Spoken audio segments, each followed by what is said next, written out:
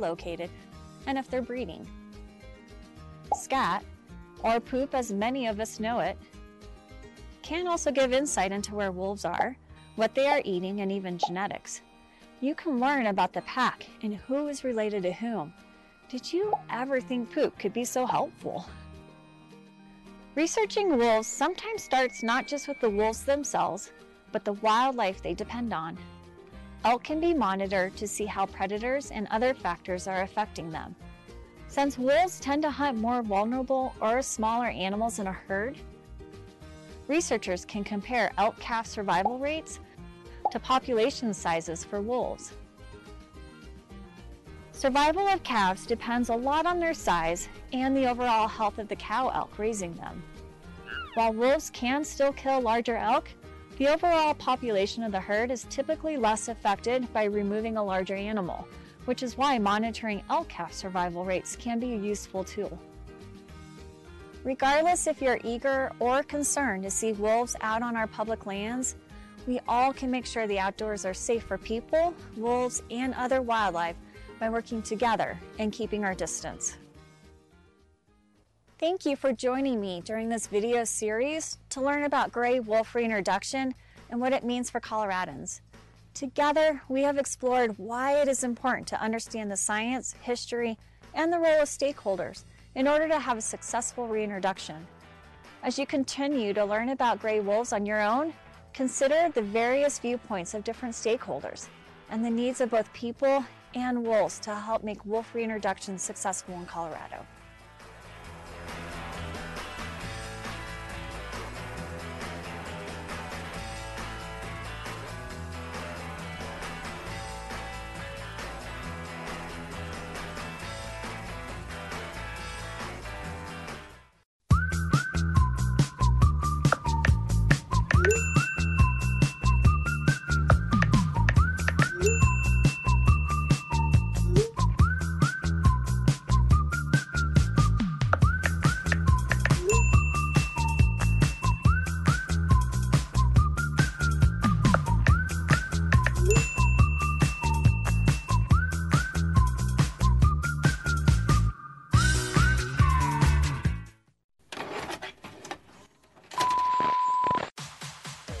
Hey, I'm Jessie Witten, a local radio DJ, live music promoter, and overall Colorado music scene cheerleader, and your host of Mile High Mixtape, a music video series that brings you a look and listen to some of our community's biggest musical talents.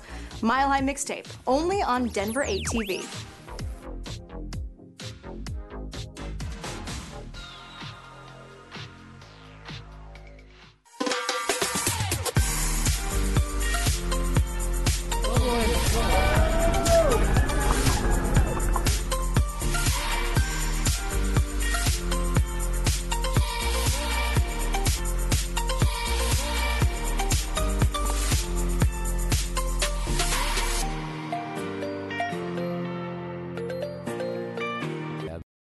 Full coverage of your Denver City Council begins now.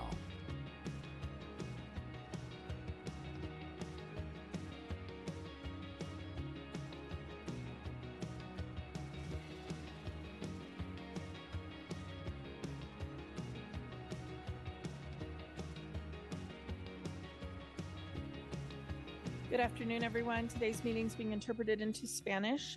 Sam and Alejandro, would you please introduce yourself and let our viewers know how to enable translation on their devices? Yes, of course. This is Alejandro. Thank you very much for having us with you all once again. And thank you for your patience as I provide instructions in Spanish. Hola a todos, mi nombre es Alejandro Arrieta, soy uno de dos intérpretes el día de hoy, estoy trabajando con mi colega Samuel Guzmán. Si usted prefiere escuchar en español, después de estas instrucciones verá un icono terráqueo aparecer en la parte inferior a mano derecha en su pantalla. Si ha ingresado a la junta usando un dispositivo móvil, tal como tableta o celular, podrá ver la opción de la interpretación bajo el menú con los tres puntitos que dice más. De ambas maneras podrá seleccionar el español y poner el audio original en silencio si es lo que usted prefiere. Muchas gracias. Thank you very much. Thank you, Alejandro. Welcome to the Denver City Council meeting on Monday, February 12th, 2024. Council members and community, please rise as you are able and join me in the Pledge of Allegiance. States of America, and to the republic for which it stands, one nation, under God, indivisible, with liberty and justice for all. Thank you very much. Council members, please join Councilwoman Lewis as she leads us in the Denver City Council land acknowledgement. Thank you. The Denver City Council honors and acknowledges that the land of which we reside is the traditional territory of the Ute, Cheyenne, and Arapaho peoples. We also recognize the 48 contemporary tribal nations that are historically tied to the lands that make up the state of Colorado. We honor elders past, present, and future, and those who have stewarded this land throughout generations. We also recognize that government, academic, and cultural institutions were founded upon and continue to enact exclusions and erasures of Indigenous peoples. May this acknowledgement demonstrate a commitment to working to dismantle ongoing legacies of oppression and inequities and recognize the current and future contributions of Indigenous communities in Denver. Madam Secretary, thank you. Madam Secretary, roll call, please. Alvidrez. Here. Flynn. Here. Gilmore. Here. Gonzalez Gutierrez. Here. Hines. Here. Cashman. Here. Lewis. Present. Parody. Here. Romero Campbell.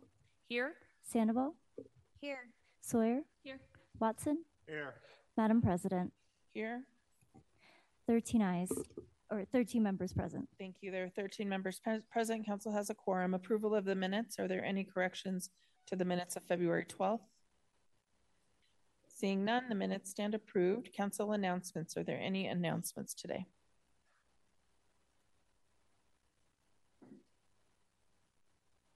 Okay, seeing none, we're moving on. There are no presentations.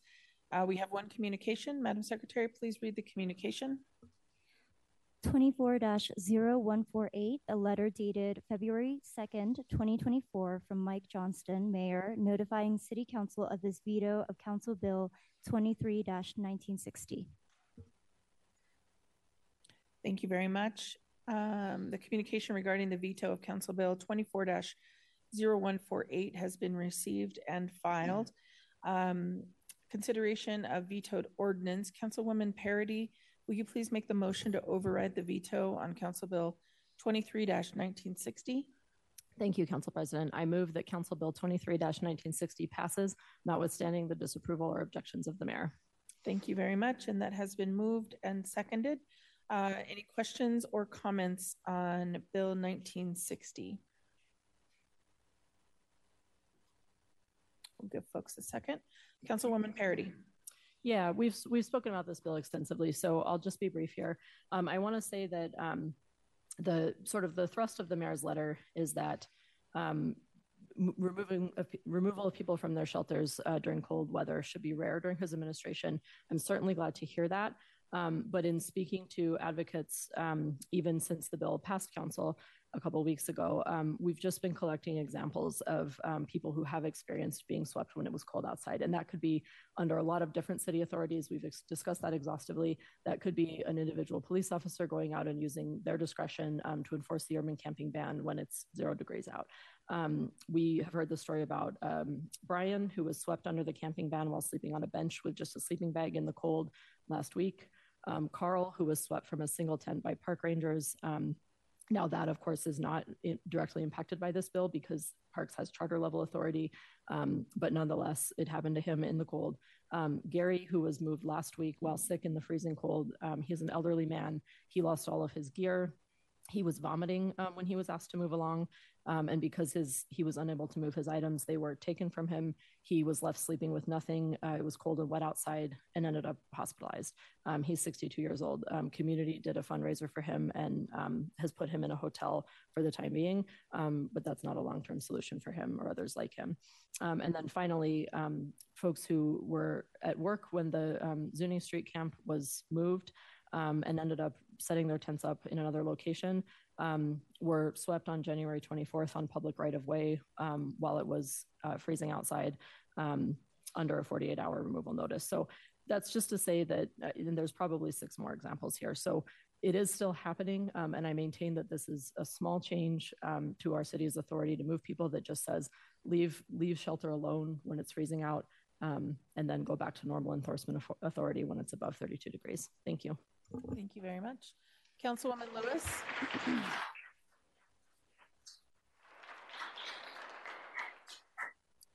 I'd just like to read a few remarks.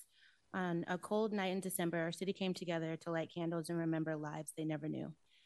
At least 311 people died living in unsheltered homelessness in Denver last year. More than 300 humans lost their lives trying to survive.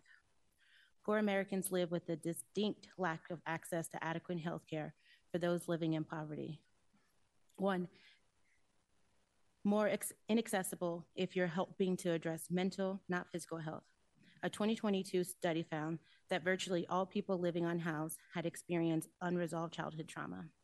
While many variables, including housing costs and low wages, can contribute to a person being forced into homelessness, a common denominator too long ignored is trauma. Trauma has been clinicianally confirmed to physically alter the brain, leading to self-destructive behavior and poor memory.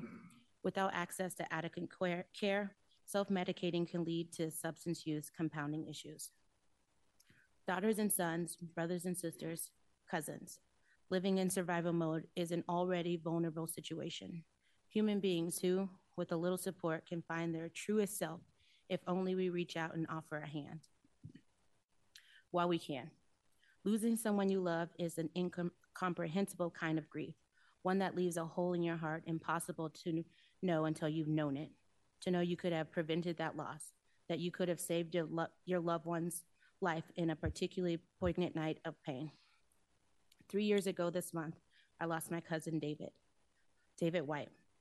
David was 38 years old when he lost his life living unsheltered in Denver. I didn't know until it was too late. So many of us didn't know until it was too late. Kind, smart, caring, committed to being his best person. My cousin's pride prevented him from asking for help while our increasingly unaffordable housing market left him behind. The cost of living crawling ever up while his paycheck remained the same for as long as he had one. His immediate family did not know, thus unable to help him as they could. With limited resources offered by the city, members of the community that have come to love and respect my cousin David were able to provide a small camper for him to sleep in. David, heart-filled with empathy and compassion until the end, offered it to a mother and her child on the coldest night, shouldering the risks of staying unsheltered in the cold outside. A kindness with fatal consequences. I wish I had known. I wish I could have helped directly. I wish that we lived in a world where those living in unsheltered homelessness were resourced and helped and not simply shuffled along, suffering as society leaves them forgotten. I wish that the city had then prioritized the pathway to long-term homes for our unhoused neighbors. Housing first approaches to addressing unsheltered homelessness are proven to work. Data from Colorado's Homeless Management Information System reflects that it works better than any other model, with an 87% success rate empowering folks to find autonomy and long-lasting housing. The approach acknowledges that people need basic necessities, like consistent access to food and a place to live, before attending to anything less critical, such as getting a job, budgeting properly, or attending substance abuse issues. Putting people on the pathway to permanent housing, offering wraparound trauma-informed services centered in compassion is the best way to help a traumatized population thrive, not survive. In cold weather, it can feel kind to move someone in a tent inside for a night, but the long-term impacts of forced displacement ripples. Paperwork and identification can be lost, meaning months of bureaucracy to replace them before finding housing or work. Tents, bedding, food, cooking equipment, clothing, shoes, and other items needed to survive are destroyed, thrown away, or removed to a storage facility that residents may not be able to access. Replacing these items may not be possible and takes time and resources away from more constructive solutions. There are very good reasons people prefer to remain where they are. The city should heed the recommendations of medical experts and those with lived experience when they say that if temporary shelter is offered in lieu of stable housing, it is safer to provide resources to them and allow them to remain in place. When temporary shelters are swept during freezing temperatures, belongings that don't get lost or stolen can get wet or frozen, and people will be cold, dangerously cold. That leads to people becoming sick and because of their already at-risk living situations, they don't get better after a day or two of rest. Symptoms are instead further exacerbated by the elements of a cold, and a cold becomes a death sentence for so many. Mayor Johnston executed his first veto of council legislation, rejecting Resolution 23-1960 concerning the removal of shelter while the outside temperature is predicted to be 32 degrees Fahrenheit or lower. I ask that we consider my cousin David, as you all are making decisions as of this body and considering this veto as we move forward. Thank you. Thank you. Councilman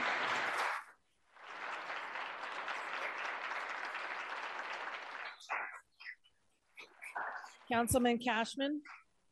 Yeah, thank you, Madam President.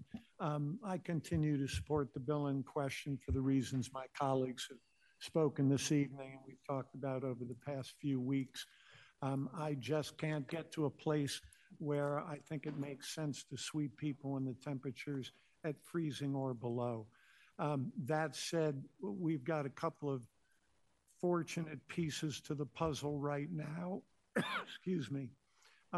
This season of freezing weather is moving along. We've got several more weeks and we'll be into warmer weather. So that's a blessing no matter what happens with this bill. I think another thing we have in our favor is I believe that our current mayor will show greater sensitivity than maybe we've been used to as far as when sweeps are ordered when the weather gets cold.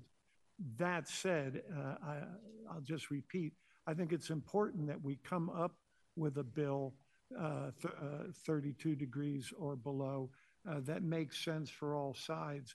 And earlier I asked one of the mayor's team, perhaps they can come up with a bill that addresses the 32 degree margin, but that takes care of their concerns to be sure they're able to continue to exercise policy that is of great concern to them. So I'll look forward to continuing to push in that direction in the coming months. I would should this override not succeed tonight, I would hope we could get something in place more satisfactory to all sides by next cold weather season. Thank you, Madam President. Thank you. Councilman Watson. Thank you, Madam President. The intended and unintended consequences of this bill would be harmful to residents of District 9, and I believe the entire city. I encourage my colleagues that voted against this ordinance initially to maintain their no votes tonight. I believe my primary role as a council member is to provide laws to make the complex, sometimes frustrating bureaucracy that is the city less complex, or in a dream state, simple.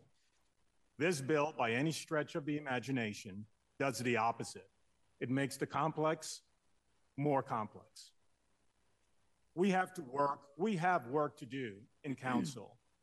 The decisions we make tonight and over the next weeks will impact dramatically the lives of every resident in our city, including those that are unhoused. Let us be about that progress. Let us be about advancing the success we as council, in collaboration with you as a community and the administration, have gained over the last 7 months by finding shelter for over 1,200 souls that persisted on our streets, some for days, some for weeks, months, and others for years. I see my sister's face in each of their faces. My mother sees her face in each of their faces, and each of the folks who have died on our streets similar to her death. The promise I made to my family and my community was that I would do everything I can to reduce the number of folks dying on our streets in tents. This no vote is one small step towards that promise. I'm a solid no on Council Bill 1960 because this ordinance will prevent our ability to complete encampment resolution processes in District 9, especially in the ballpark and the Five Points communities. It will overturn the city-adopted camping ban for a time certain during the year, allowing encampments to exist in defiance of the clear vote and will of 82% of the public. The complexity within the bill will stop, stall, or frustrate the process of moving encampments in public right-of-ways into shelters. I joked over the last several weeks that our deliberations of this bill over the last several months, debating 7-day weather patterns in a city that brags that our weather changes hourly, should provide each of us as council members college credit toward, if not a certification in meteorology. I'm looking at Mike Nelson, Kathy Sabin, Dave Aguilera. If this council gig doesn't work, I'm coming after your jobs, because I may be certified based on these discussions. My friends, there's more work to be done to transition the 1,200 plus residents now from shelter to permanent housing, while simultaneously transitioning others struggling with housing instability or that are on the verge of living unhoused to shelter. I encourage my colleagues, let us be about that work. Let us find local and regional solutions to save more lives and provide the dignity of shelter and housing to all residents. Thank you, Madam President. Thank you. Councilwoman Gonzalez Gutierrez. Thank you, Madam President. I want to ask my colleagues to join me tonight in supporting to override the mayor's veto this evening and be on the side of research-based, medical expert-informed policies to keep people safe and from suffering unnecessary medical issues that can impact the rest of their lives. I am very disappointed that the mayor's office, that this administration could not come to an agreement and provide language that could perhaps be incorporated to address the concerns. If this does not pass, if we are not able to override this veto this evening, I want to echo what Councilman Cashman asked for, and that is for the administration to then put forth a policy that will work for them and that still serves the purpose of treating people with dignity and humanity when it comes to this issue. Part of our job up here, we are the legislative branch. We are the legislative branch of the city. And so it is our job to bring forward legislation that can make changes to our current policies. And part of that is working with the departments, working with people who are impacting those that are closest to the pain, that are impacted by the said policy. And I saw that happen. I saw it happen on every side. And so I am imploring upon the administration, hearing what we've heard, hearing testimony after testimony, seeing this evidence from our medical experts, why we need to look at when people are being moved, when they're being swept in the freezing cold and putting their bodies and their livelihoods at risk. What can we do different as a city? That's what I'm going to ask for. And I also ask again to override the mayor's veto this evening, and I will be supporting that. Thank you, Madam President. Thank you very much.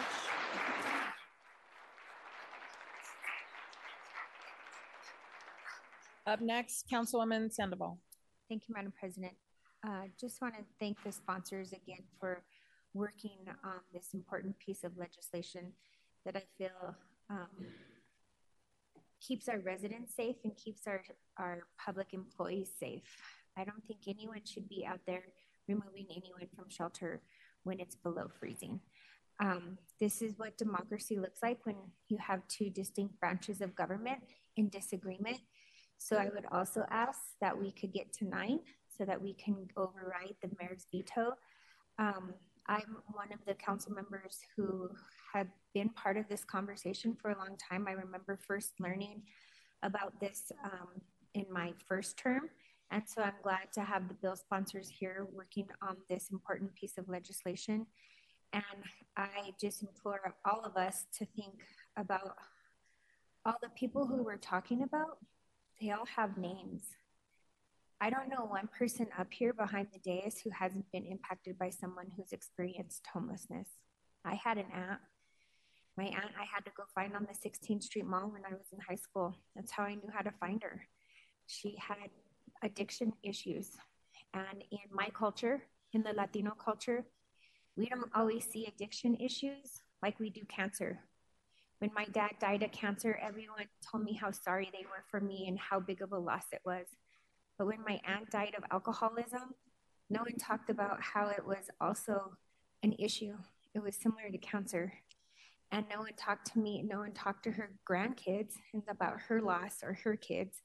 So we have these stigmas on people, and I hope that we can come together as a society and stop that. Because I just want to say, I have never seen Denver more divided. And it's really hurting me. And I just hope that we can come all together and put our differences aside. And I was born and raised in Denver, and become back the beautiful city that we are. Because as we head into November, I'm afraid even more of how more divided we are going to come in this city. And so I just ask all of us, if you may not agree with the council member who votes up here, offer them some grace and vice versa. And after this vote, even if we don't all come together, can we come together on another vote? Because I know council members up here who I may disagree with on this vote, and in 5 minutes, I'm gonna have to agree with them on another vote. And tomorrow, I might disagree with them in committee about something, and the next day, I might need their help on a vote. And so I just hope that you all can see us in that light and understand that we all have constituents that we have to be accountable for. And all of us are being pulled right now up here, all 13 of us, in more directions than you can probably imagine personally. And this has been a really tough time, I think, on all 13 of us up here. So I just want to say that as we head into the right now and into our 5:30 session. So please, let's just all come together and have some type of unity, even if we disagree with each other on these votes that are super important. And I just want to say, I see all of you out there, and thank you for showing up today in the chambers. Thank you, Madam President. Thank you. Councilman Hines. Thank you, Council President. And Pro Tem Sandoval, thank you for your words. It's very much what I was going to say as well. But I would say specifically to the mayor, we are clearly divided amongst the branch of government and divided here in City Council, regardless of whether the veto is overridden or not. I hope to work with you starting tomorrow to find more ways in which we can work together, the different branches of government, and through all the people of the city of Denver to make sure that we can come together and uplift all of those who have fallen on hard times. Thank you. Thank you very much. Councilwoman Sawyer. Thank you, Madam President. I want to say thank you to everyone who is here tonight and everyone who came to our committee hearings, our first vote on this, and to all of our residents who have emailed us and engaged in this. This is democracy, right? Sometimes it's messy. For sure, we don't agree, and that's okay.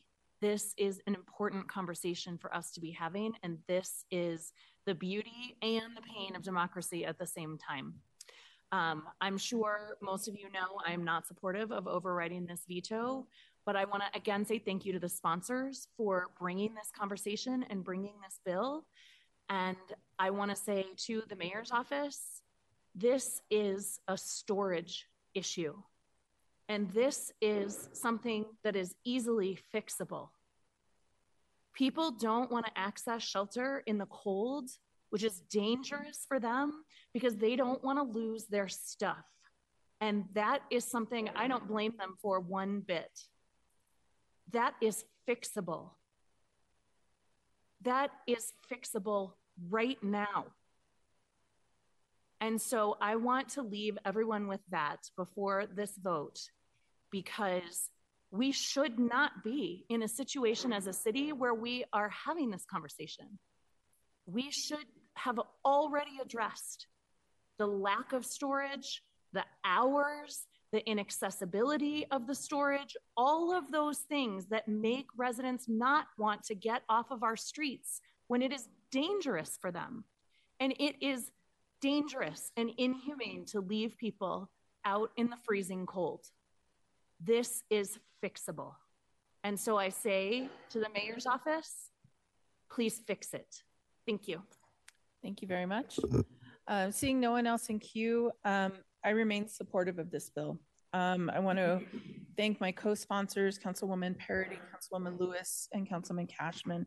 I continue to believe that moving people from their tent in freezing weather and not being able to move them into shelter that they are willing and able to move to is inexcusable as a city. We need to remember why people don't often go into congregate shelter. Maybe they have a spouse who can't go with them. Maybe they have a pet that can't go with them. Maybe they are trans and they're not either comfortable or safe in that congregate shelter. We all prefer everyone to be indoors. On the few days when it's freezing all day, why can't we say we will wait a few more days until it warms up? Why can't we say that? We can still do outreach while they're there. The mayor actually agrees with us on this issue. In his letter, he says, I want to make clear that we have not nor intend to do large encumbrance removals when the temperature is 32 degrees or below without housing or shelter options, with the exception to major public health and safety risks. So he actually agrees, and yet contends that it is because of public health and safety risks that he cannot allow this bill to become law. And so I take issue with that piece. In the mayor's letter, he contends that this bill restricts his ability to close encampments due to public health and safety risks.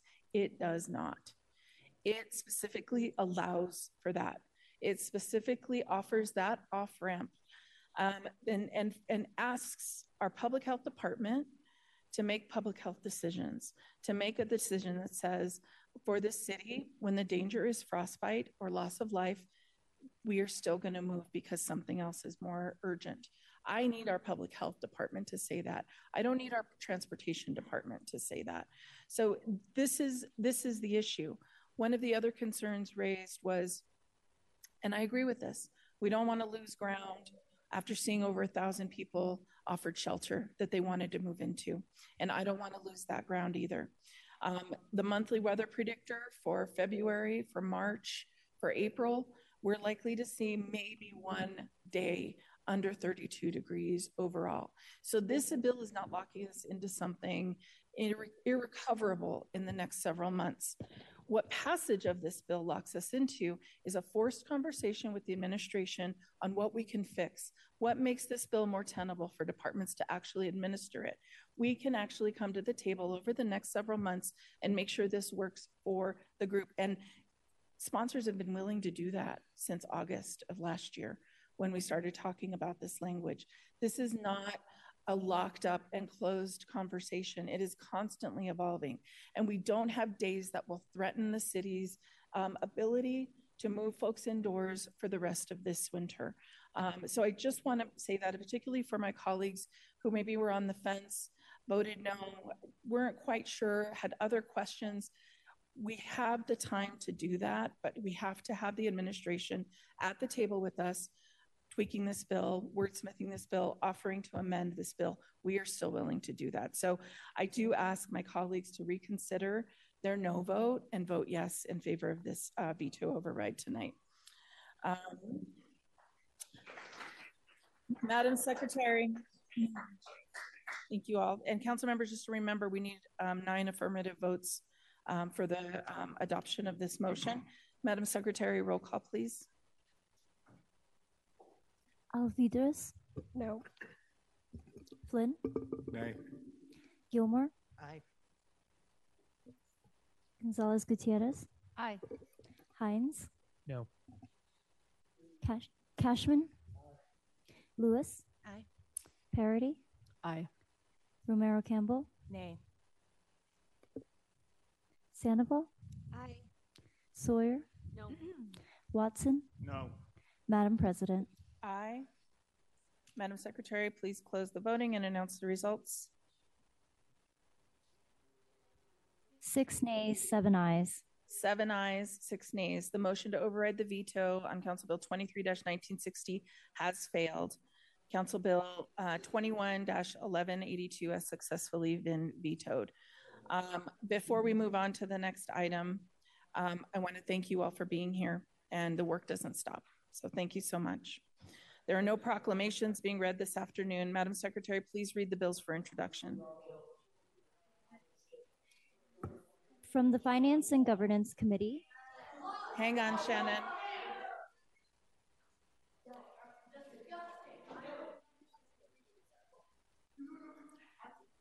Nope, we're moving on. Absolutely not. We are moving on. Thank you very much for being here. Jerry, we need you to leave chambers. The bill has been voted on, folks. The bill has been voted on. We have to be able to move on with the meeting. Thank you. Go ahead, Shannon. From the Finance and Governance Committee, 24-0101, a bill for an ordinance making a cash transfer from the Risk Management Special Revenue Fund 11838 to the Capital Improvement Claims Settlement Fund 38434 and making an appropriation from the Capital Improvement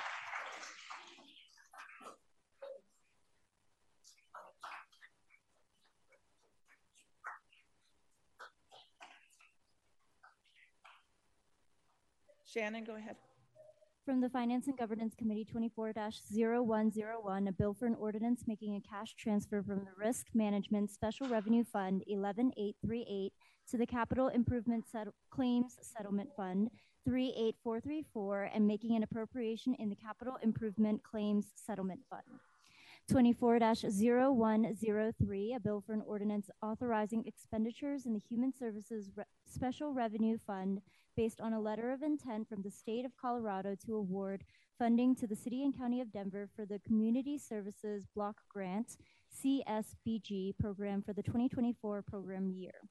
From the Land Use, Transportation, and Infrastructure Committee, 23-1880, a bill for an ordinance approving a proposed First Amendment to the Development Agreement between the City and County of Denver, ACM High Point 6C LLC, and Bottling Group LLC. 24-0084, a bill for an ordinance changing the zoning classification for 1160 South Yates Street in Marlee. 24-0090, a bill for an ordinance changing the zoning classification for 1410 South Humboldt Street in Washington Park. From the Safety, Housing, Education, and Homelessness Committee, 24-0083, a bill for an ordinance approving a proposed agreement between the City and County of Denver and Denver Health and Hospital Authority to provide the expansion of medication-assisted treatment, MAT services in Denver County Jail and Downtown Detention Center in Council Districts 8 and 10. Thank you, Shannon. Council members, thank you, Madam Secretary. Council members, this is your last opportunity to call out an item. Councilwoman Lewis, will you make the motions for us tonight? Yes, Council President Torres. Thank you. I'll do a recap. Under resolutions, Councilwoman Sawyer has called out Resolution 24-0094, and Councilwoman Gilmore has called out 23-0722. Under bills for introduction, no items have been called out. Under bills for final consideration, no items have been called out. Under pending, no items have been called out. Madam Secretary, will you please put the first bill on our screens, 24-0094, an agreement between Big Compass LLC. Councilwoman Lewis, will you please put Resolution 0094 on the floor for adoption? I move that Council Resolution 24-0094 be adopted. Thank you, and that's been moved and seconded. Comments by members of council? Councilwoman Sawyer? Thanks, Madam President. I called this out for a vote. This is an on-call contract from Tech Services. For 3.5 years, I have been voting no on every on-call contract that goes through the city. And the reason for that is because there is no back-end reporting to council on how those dollars are used. None. In the last 3.5 years, almost every city agency has started reporting on the back end, particularly DOTI, the airport, and Parks and Rec, and DDPHE. So I want to acknowledge those different agencies within the City and County of Denver that have seen my concern and have responded to it. Tech Services, inexplicably, does not see the need to report their on-call contracts quarterly to City Council. And so once again, I will be voting no on this. And I urge my fellow council members to vote no as well, because it has been 3.5 years.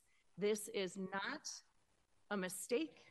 This is a choice from this city agency not to report quarterly to council on their on-call usages, and that is not okay.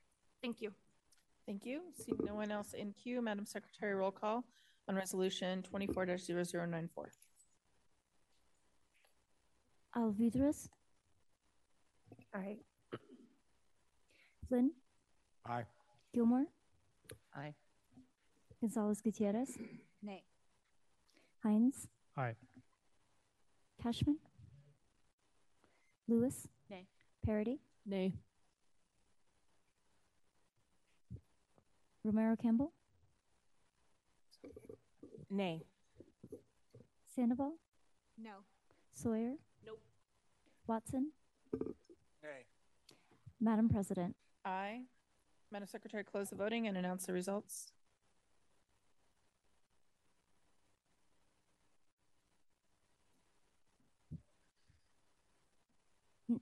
Eight nays, 5 ayes. 5 ayes, 8 nays. Council Resolution 24-0094 has failed. Madam Secretary, please put the next item on our screens.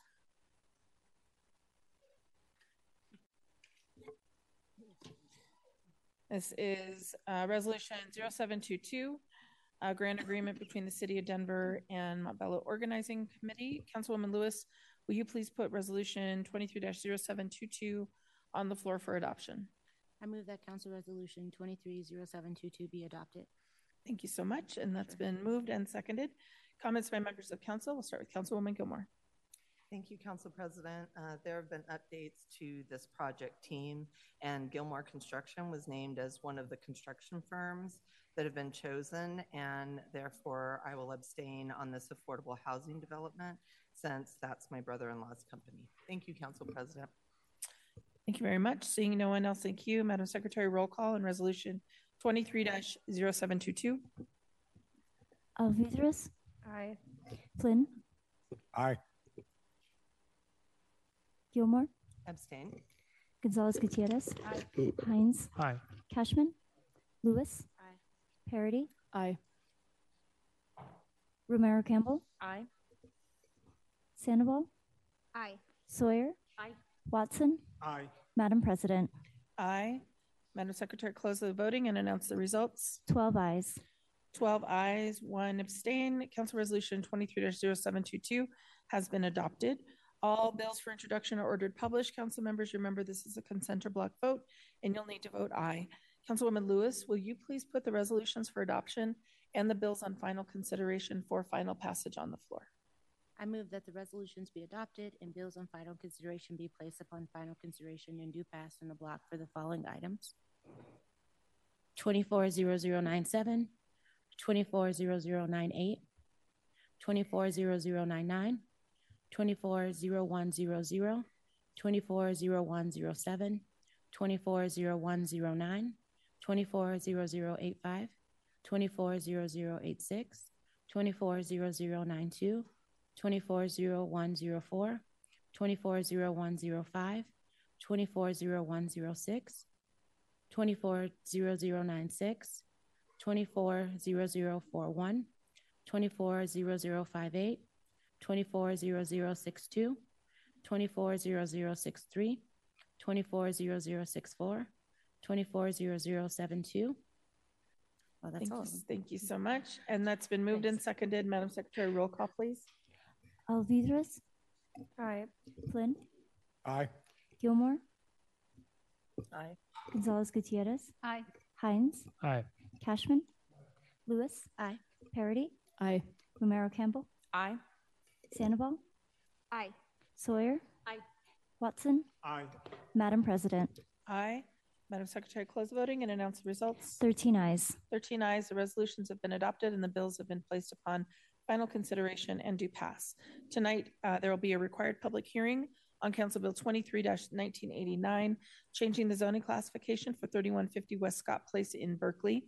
A required public hearing on Bill 23-1985, changing the zoning classification for 4120 North Federal Boulevard in Sunnyside, and a required public hearing on Council Bill 23-1987, changing the zoning classification for 6173, 75, 87, and 95 North Lincoln Street in Spear.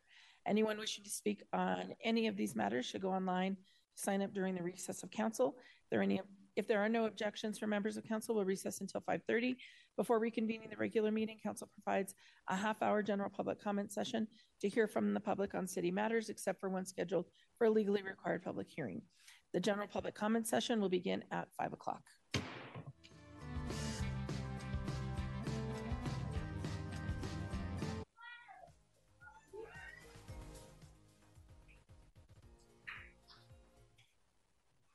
Council will now reconvene from our early session. We will start with two proclamations. Councilman Hines, will you please read proclamation 24-0147? Proclamation 24-0147, proclamation signifying Teen Dating Violence Awareness Month.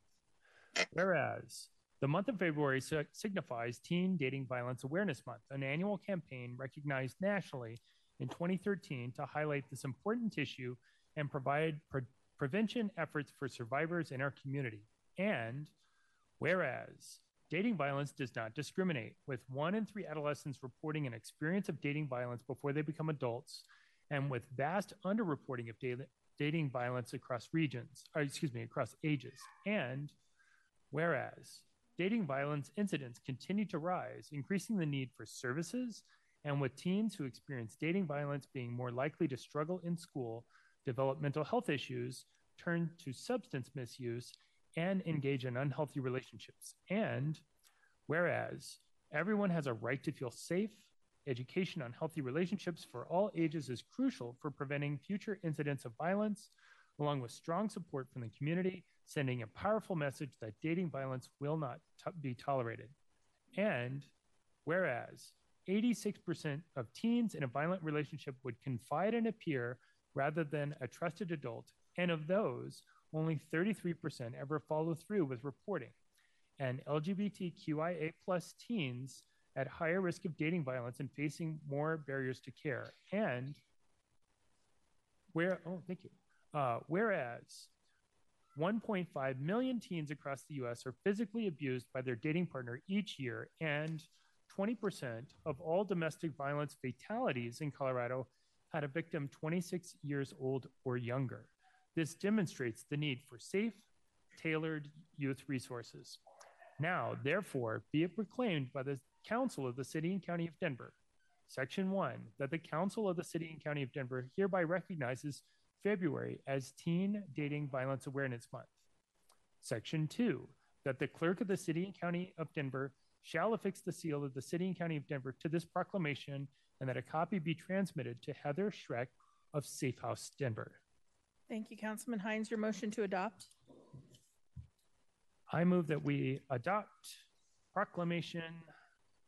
I apologize. What was the number? 147. I move that we adopt proclamation number 147. Thank you so much. And that's been moved and seconded. Comments by members of council. We have 4 co-sponsors of this proclamation. Councilman Hines, Parody, Sawyer, and Gonzalez Gutierrez. We'll start with Councilman Hines. Thank you, Council President. I read the proclamation, and I'll defer to my co-sponsors for the comments. Thank you. Councilwoman Parody. I'm sorry. Let me go in queue here on. No, it's okay. Councilwoman Parody can go. You good? Okay. Yep. Councilwoman Parody. Yeah, I just wanted to say that one of the things that's been the most striking since being on council is learning how much we're seeing increases of violence among our children.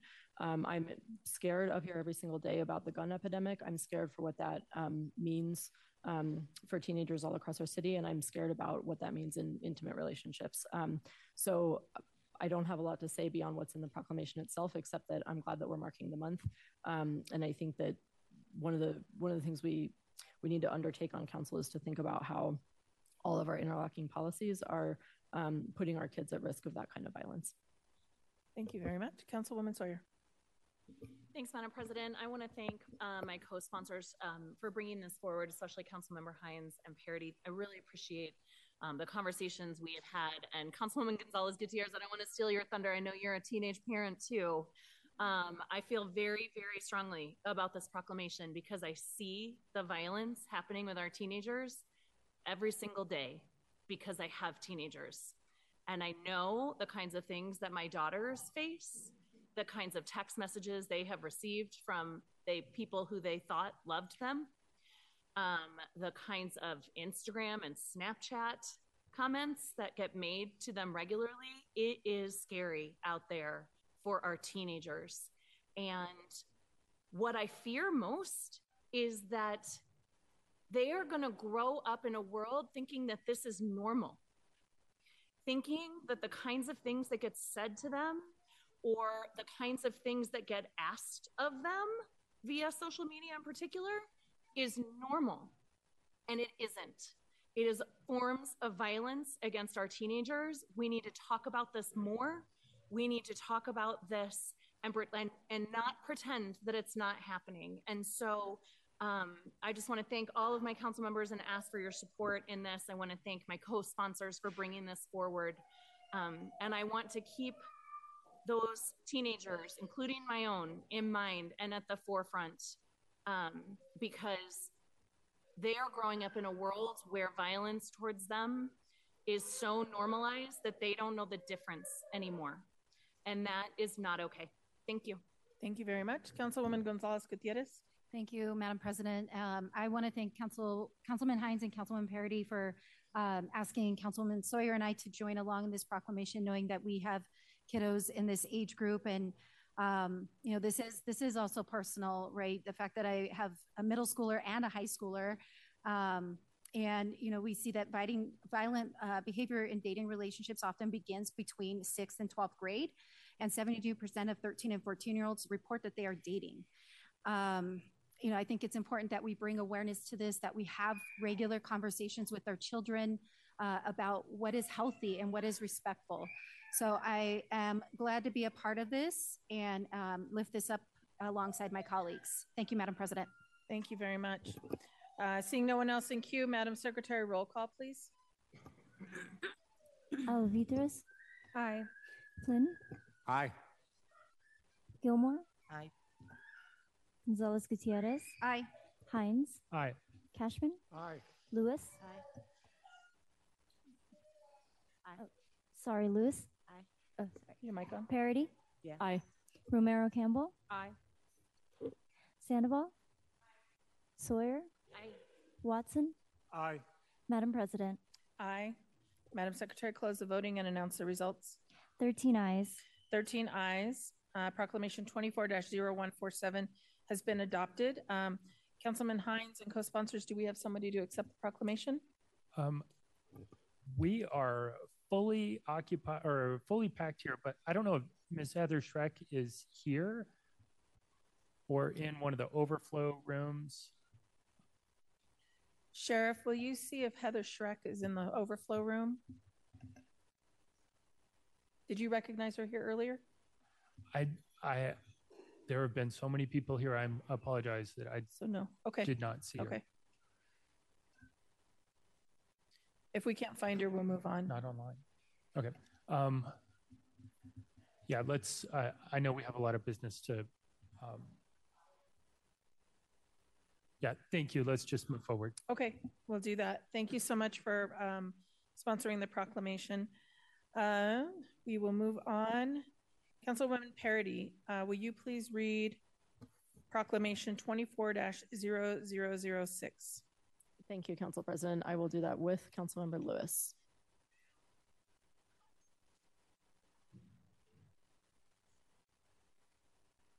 Can we get started? Do we need to move to adopt? Oh, good. Okay, sorry. You're good. So sorry. Whereas the City Council of the City and County of Denver recognizes that all lives are precious and that Palestinian lives and Israeli lives have the same value and the same protection under international law.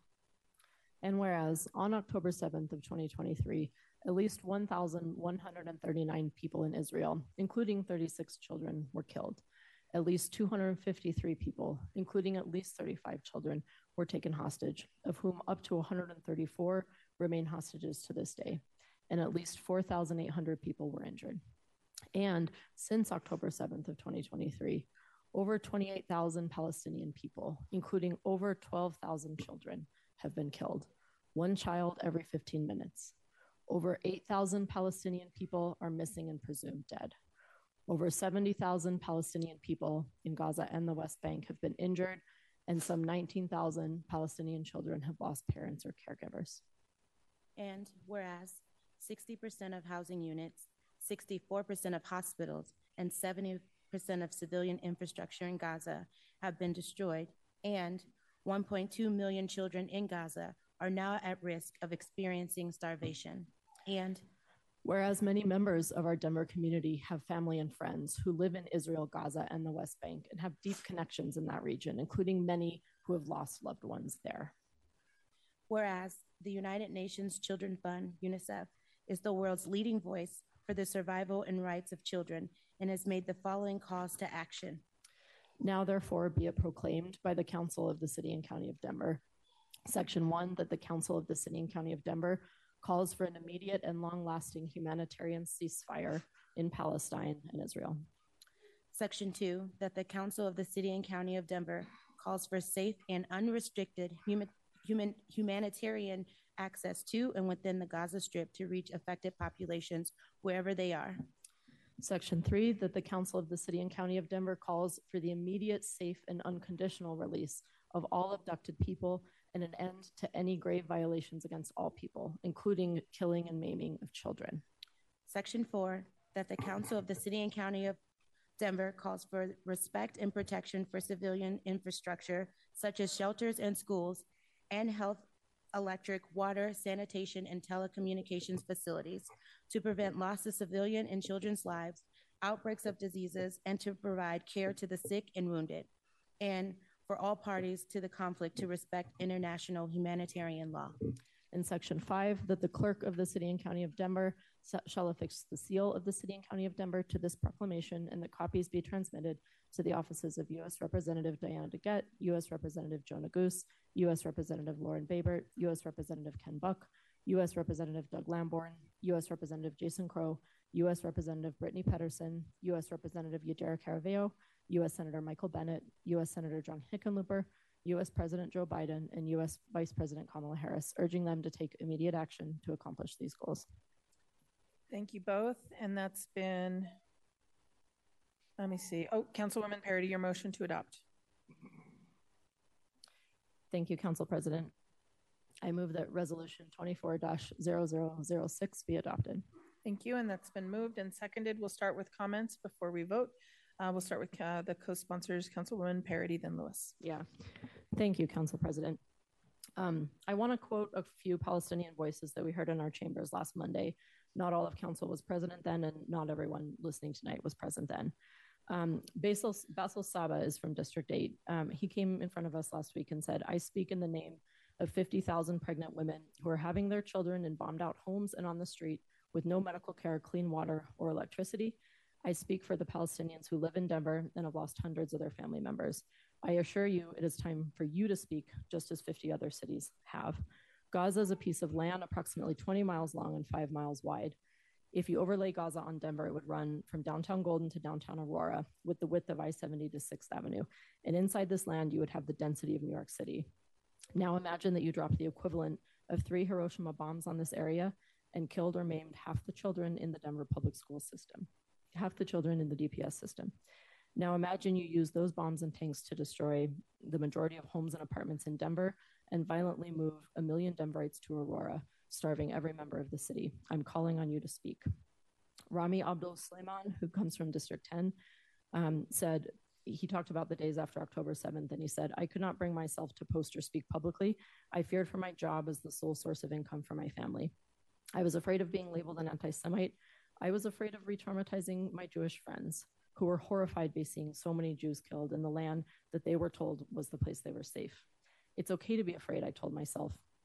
But then he talks about seeing a Palestinian friend who was able to come to the United States for his wife to give birth to premature twins, and how they realized that those twins would not likely have survived if they had remained in Gaza. And he goes on, it was Omar's first time being in the US, and he was shocked at the level of indifference, how everyone seemed to just carry on.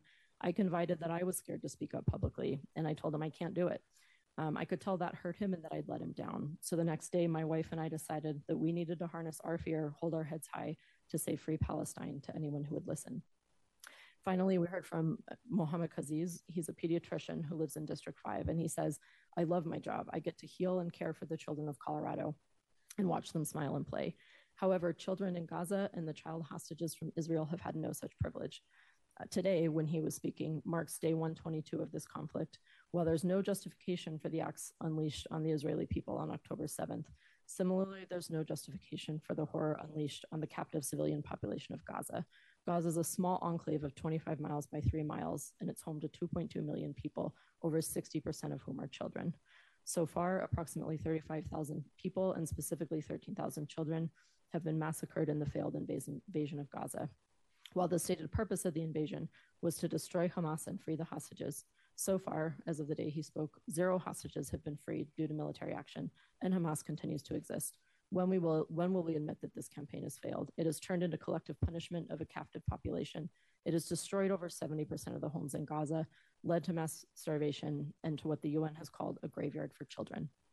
Gaza is now the most dangerous place in the world to be a child. While we have written to our elected officials and protested and appealed to our president to call for a ceasefire, or at the very least not to provide U.S. arms to further this genocide, our calls have fallen on deaf ears. And so now I turn to you, our representatives of the city of Denver, to call for a ceasefire to help promote practical solutions to ensure peace and a future for the children of Gaza and the safe return of hostages. Since Mohammed spoke, 2 out of the over 100 remaining hostages were released by military force yesterday, the only hostages to be released throughout this entire military campaign, and 3 have been directly shot by Israeli troops. The Immigrant and Refugee Affairs Commission of Denver, joined by the American Indian Commission, the LGBTQ Commission, the African American Commission, and the AAPI Commission, wrote us a letter this week, and they said, the events of the past weeks have pushed us to the brink of a humanitarian catastrophe, and the world cannot afford to wait. Civilians are not pawns in a political game. Families deserve the chance to bury and mourn their loved ones, access basic human necessities, and exist without the shadow of death looming. The violence against innocent civilians must cease. So, having considered the words of those Denverites, I now want to be really specific about the scale of death and destruction that we're talking about, and why I feel there is no moral argument for remaining silent about the continuing siege of Gaza and our own role in it. CNN did an analysis of satellite imagery after the first month or so of this war, and this is what they learned. Satellite imagery from those early days of the war reveals more than 500 impact craters over 40 feet in diameter, consistent with those left behind by 2,000-pound bombs. Those are 4 times heavier than the largest bombs the United States dropped on ISIS in Mosul, Iraq, during the war against the extremist group there. The U.S. dropped a 2,000-pound bomb only once during its fight against ISIS, the most recent Western war on a militant group. That was the bombing of Raqqa in Syria, which ISIS had declared its capital. And that bombing at the time was severely criticized as disproportionate and illegal by human rights watchdogs. That was one 2,000-pound bomb. 500 of those have been dropped on the Gaza Strip in a 4-month period. Going back to quoting the CNN analysis, weapons and warfare experts blame the extensive use of heavy munitions, such as the 2,000-pound bomb, for the soaring death toll. The population of Gaza is packed together much more tightly than almost anywhere else on Earth, so the use of such heavy munitions has a profound effect. And now this is a quote from John Chappell, an advocacy and legal fellow at Civic, which is a DC nonprofit that focuses on minimizing civilian harm and conflict. He says the use of 2,000-pound bombs in an area as densely populated as Gaza means it will take decades for communities to recover. Back to quoting CNN, the heavy munitions are mostly manufactured by the US. They can cause high casualty events, that's a euphemism, and can have a lethal fragmentation radius, or an area of exposure to death around the target, of up to 1,200 feet, which is 58 soccer fields in area. A former State Department advisor, who was the senior advisor on civilian harm, named Larry Lewis, said that one particular strike in Jabalia was something we would never see the US doing. That's a quote from him. It certainly appears, this is quoting Mr. Lewis, that Israel's tolerance for civilian harm compared to expected operational benefits is significantly different than what we would accept as the US. And finally, that's the end of the quotes from the CNN article. The New York Times notes that as of the end of December, quote, since October, the United States has sent more than 5,000 MK-84 munitions, which are 2,000-pound bombs, to Israel. We have shipped 5,000 of those in the past 4 months that we paid for with our tax dollars. So these are bombs that we would not ourselves drop on a city, even in a conflict, of which we are shipping 5,000 in just 3 months to a conflict occurring only in one of the most populated areas on Earth. This is unprecedented, and we are able to understand that fact. I want to quote one additional article. It was an investigation into power targets that was done by 972 and Local Call. Those are two independent journalistic outfits of very high integrity. Their reporting was based on conversations with 7 current and former members of Israel's intelligence community, including military intelligence and Air Force personnel who were involved in Israeli operations in the Gaza Strip. Quote from that article, the Israeli army's expanded authorization for bombing non-military targets, the loosening of constraints regarding expected civilian casualties, and the use of an artificial intelligence system to generate more potential targets than ever before appear to have contributed to the destructive nature of the initial stages of Israel's current war on the Gaza Strip. Compared to previous Israeli attacks on Gaza, the current war has seen the army significantly expanding its bombing of targets that are not distinctly military in nature. These include private residences, as well as public buildings, infrastructure, and high-rise apartment blocks, which sources say the army defines as, quote, power targets. The bombing of power targets, according to intelligence sources who had firsthand experience with its application in Gaza in the past, is mainly intended to harm Palestinian civil society, to, quote, create a shock, close quote, that's from a source, that among other things will reverberate powerfully and, quote, lead civilians to put pressure on Hamas, as one source put it. According to the investigation, this is again quoting this article, another reason for the large number of targets and the extensive harm to civilian life in Gaza is the widespread use of an artificial intelligence system that can generate targets almost automatically at a rate that far exceeds what was previously possible. The AI system, as described by a former intelligence officer, essentially facilitates a mass assassination factory. According to the sources, the increasing use of AI-based systems allows the army to carry out strikes on residential homes where a single Hamas member lives on a massive scale, even those who are junior Hamas operatives. In the majority of cases, sources added, military activity is not conducted from these targeted homes. Quote, I remember thinking that it was like if Palestinian militants would bomb all the private residences of our families when Israeli soldiers go back to sleep at home on the weekend, one source, who was critical of this practice, recalled. Testimonies of Palestinians in Gaza also suggest that since October 7th, the army has attacked many private residences where there was no known or apparent member of Hamas or any other militant group residing. Such strikes, sources confirmed, can knowingly kill entire families in the process. So the scope of death and destruction in Gaza led the International Court of Justice to enter a preliminary order. This is similar to a preliminary injunction in American law, and it's something that court only does in extraordinary circumstances. That court, by the way, is an extremely distinguished international body made up of many of the leading jurists from their respective countries. And that order recognized that there is sufficient evidence of a risk of genocide that the court urgently needed to order preventative measures while the case was pending. Again, this is unusual. It is true, as one of my colleagues has pointed out, that the court did not order a ceasefire. The language of ceasefire does not appear within the international legal instruments that it oversees. Rather, it oversees the Genocide Convention, and it did order immediate humanitarian aid and for Israel to ensure that its military does not commit genocide, which is a finding the court will reach in due course after examination of the evidence. The court, quoting from that opinion, the court recalls that, and this is a definition, genocide is a denial of the right of existence of entire human groups, just as homicide is the denial of the right to life of individual human beings. Such denial of the right of existence shocks the conscience of mankind, results in great losses to humanity in the form of cultural and other contributions represented by these human groups, and is contrary to moral law and to the spirit and aims of the United Nations. The court takes note, for instance, of the letter dated 6 December 2023, whereby the Secretary General of the United Nations brought the following information to the attention of the Security Council. Quote from the UN, quoted within the ICJ opinion. The healthcare system in Gaza is collapsing. Nowhere is safe in Gaza. Amid constant bombardment by the Israeli Defense Forces and without shelter or the essentials to survive, I expect public order to completely break down soon due to the desperate conditions, rendering even limited humanitarian assistance impossible.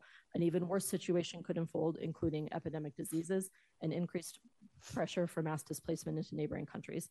We're facing a severe risk of collapse of the humanitarian system, and the situation is deteriorating into a catastrophe with potentially irreversible implications for Palestinians as a whole and for peace and security in the region. With regard to specific intent to commit genocide, the ICJ also made preliminary findings justifying its orders. It quoted ministers within Israel saying, "I've released all restraints," that's the defense minister, "because we are fighting human animals," saying, quote, "President of Israel, it is an entire nation out there that's responsible." And another quote from the Minister of Infrastructure, "They will not receive a drop of water or a single battery until they leave the world." So since that order on January 26th, the killing has continued, delivery of aid has not improved, the humanitarian situation has deteriorated even further, and Israel has now begun bombing in Rafah, the area just north of Egypt, where 1.4 million people are sheltering after having been ordered by the Israeli army to evacuate areas to the north prior to previous waves of bombing. The current state of affairs is making no one safer. What happened on October 7th was a crime against humanity. It was an attack of intentional brutality meant to terrorize and reflective of a view that Jewish people are not human. Yes, it was also a violation of international law. And from that trauma has come what I take to be the primary objection to this resolution, which is a cry that, if given the chance, Hamas would wipe out Israel. The fear of destruction that comes from generations of pogroms and indeed the Holocaust itself, the fear that somehow by saying cease fire, we are really advocating for death and destruction in Israel, and the fear that only wiping out Gaza can protect Israel. In that view, there's no future other than endless war. The only possible course is to wipe Palestine off the map. The outcome is entirely zero-sum, and it ultimately, that view holds that only one of these peoples can survive into the future. I entirely reject that. I demand my national government to reject that, and I'm pleading with my colleagues to do the same. It is a false premise that giving people their freedom and self-determination will lead to more killing. Nothing could be further from the truth. In fact, that is a way of saying that Palestinians are something less than human and concluding that they are somehow the only people on earth who prefer a future of violence and destruction. It conflates the Palestinian people with Hamas, a terror group that has not faced an election in decades and has been propped up and enabled by the government of Israel in an attempt to divide the leadership of Gaza and the West Bank and undermine a peaceful Palestinian state.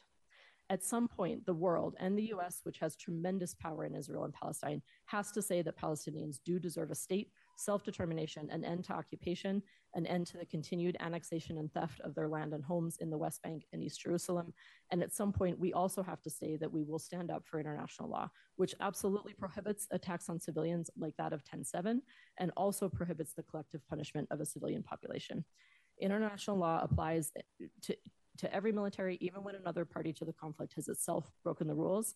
And we distinguish between civilians and combatants. That distinction is one of the most hard-won and crucial rules of our international order. We have struggled for the last century to rein in armed conflict with ever higher stakes. If we want the protections of international law to have any meaning and to be there for any of us if and when we need them, we have to speak for that across the board, as we did for Ukraine just this past spring in a proclamation sponsored by Councilman Flynn and passed unanimously by this body, in which we recognized that Russia was committing war crimes through targeting of civilians, that Russia was attacking civilian targets, including prisons, hospitals, apartment buildings, and shopping centers, that Russian troops had abducted journalists, and that at that time, 1,100 civilians had been killed in Ukraine. Councilwoman? Yeah. I need to say a word about anti-Semitism. I know that that is real and that it is on the rise in our country and in our city. I see everything from Holocaust denial to false flag truthers speaking about the events of October 7th. I have heard from people in the city about bomb threats and about the fear that they feel.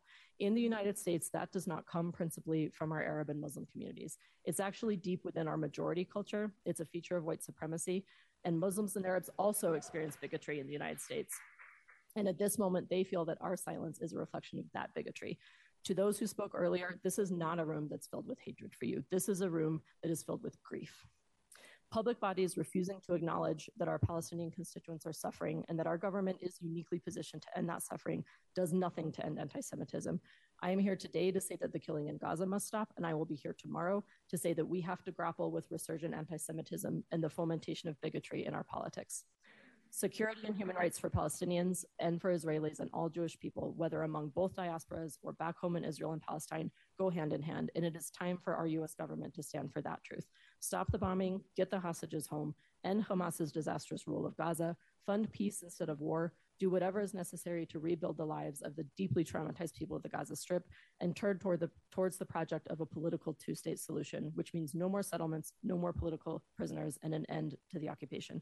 To my colleagues, if you feel a lack of clarity about what is happening in Gaza, I invite you to simply record an abstention tonight.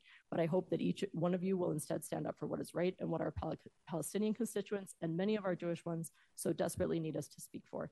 The end of 129 days of bombing, the release of those held captive for that same 129 days, and immediate food and medical aid to end the massive suffering of virtually all civilians in Gaza. Thank you. Thank you very much.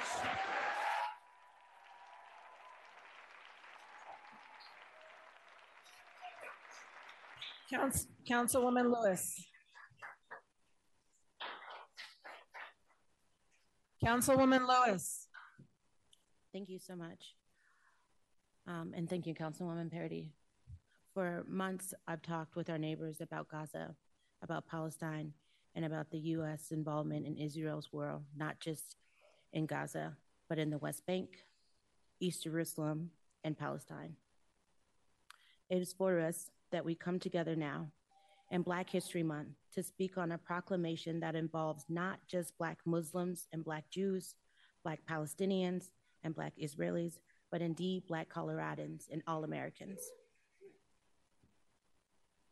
February 2024 gives us 29 days when Americans celebrate the accomplishments of Black Americans, even as we acknowledge that all our wins are born from surviving enslavement. Generations of political violence codified a permanent underclass status for African Americans. Laws were passed, codes enacted, statutes codified to entrench Blackness as a position of inferiority in America.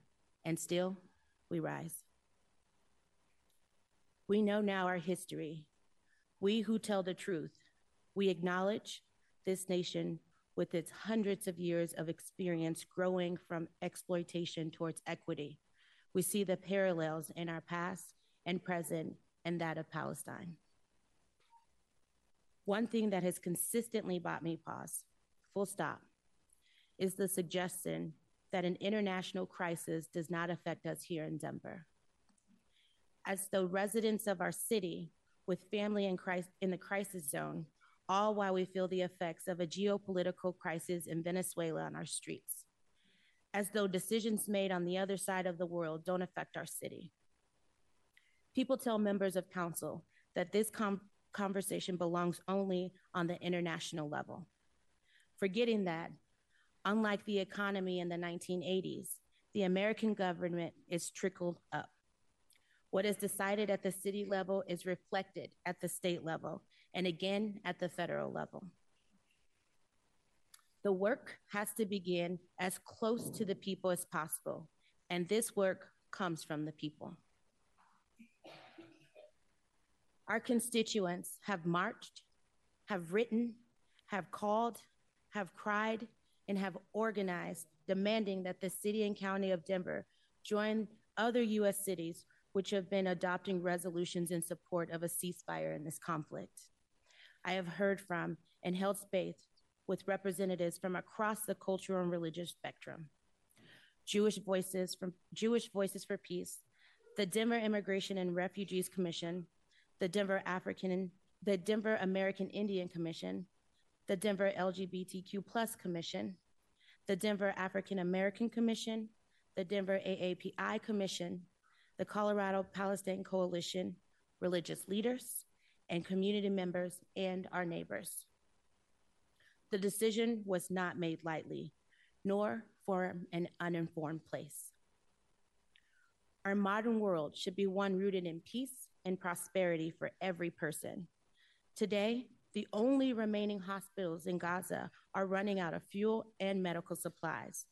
Their public utilities are shutting down, and 2 million Palestinians are facing further displacement, rampant homelessness, uncontrollable disease outbreaks, and imminent starvation. The United Nations humanitarian chief characterizes Gaza as a place of death and despair. We need a permanent ceasefire in Palestine, coupled with active steps taken towards diplomatic, compassionate resolution. We need to call for it coast to coast in one unified voice. The eradication of a population cannot be witnessed in silence. Every person has a responsibility to say, stop. Experts reports that the rate of civilian deaths in the region is outpacing those of all other conflict zones combined throughout the 21st century. That's unconscious. The unconscionable October 7th Hamas attack against Israel left almost 1,200 people dead, the majority civilians. At least 28,000 Palestinians, disproportionately women and children, have been killed. The more than 10,000 Palestinian children killed in this conflict is greater than the yearly global totals for children killed in conflict zones for the past 4 years combined, as reported by the United Nations. It is time for us to say enough is enough and pass this ceasefire.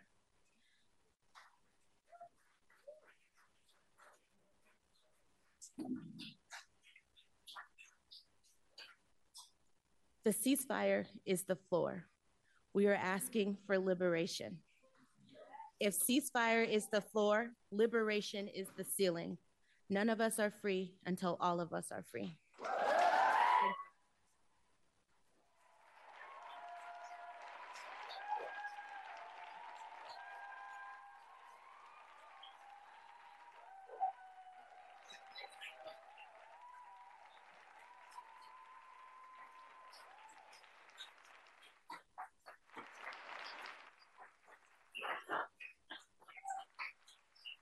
Thank you, Councilwoman Lewis. Councilman Cashman. Thank you, Madam President. I want to thank everybody on all sides of this discussion for coming down this evening.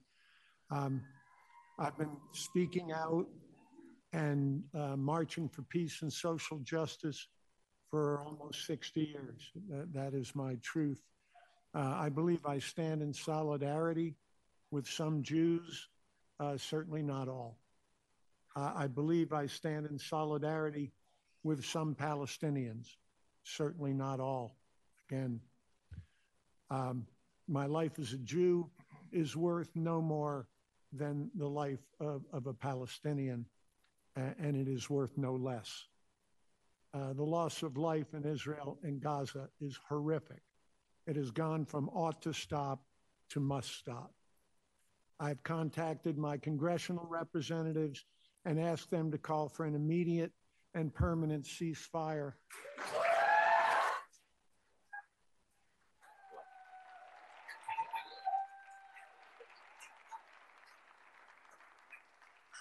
Yeah, hold off.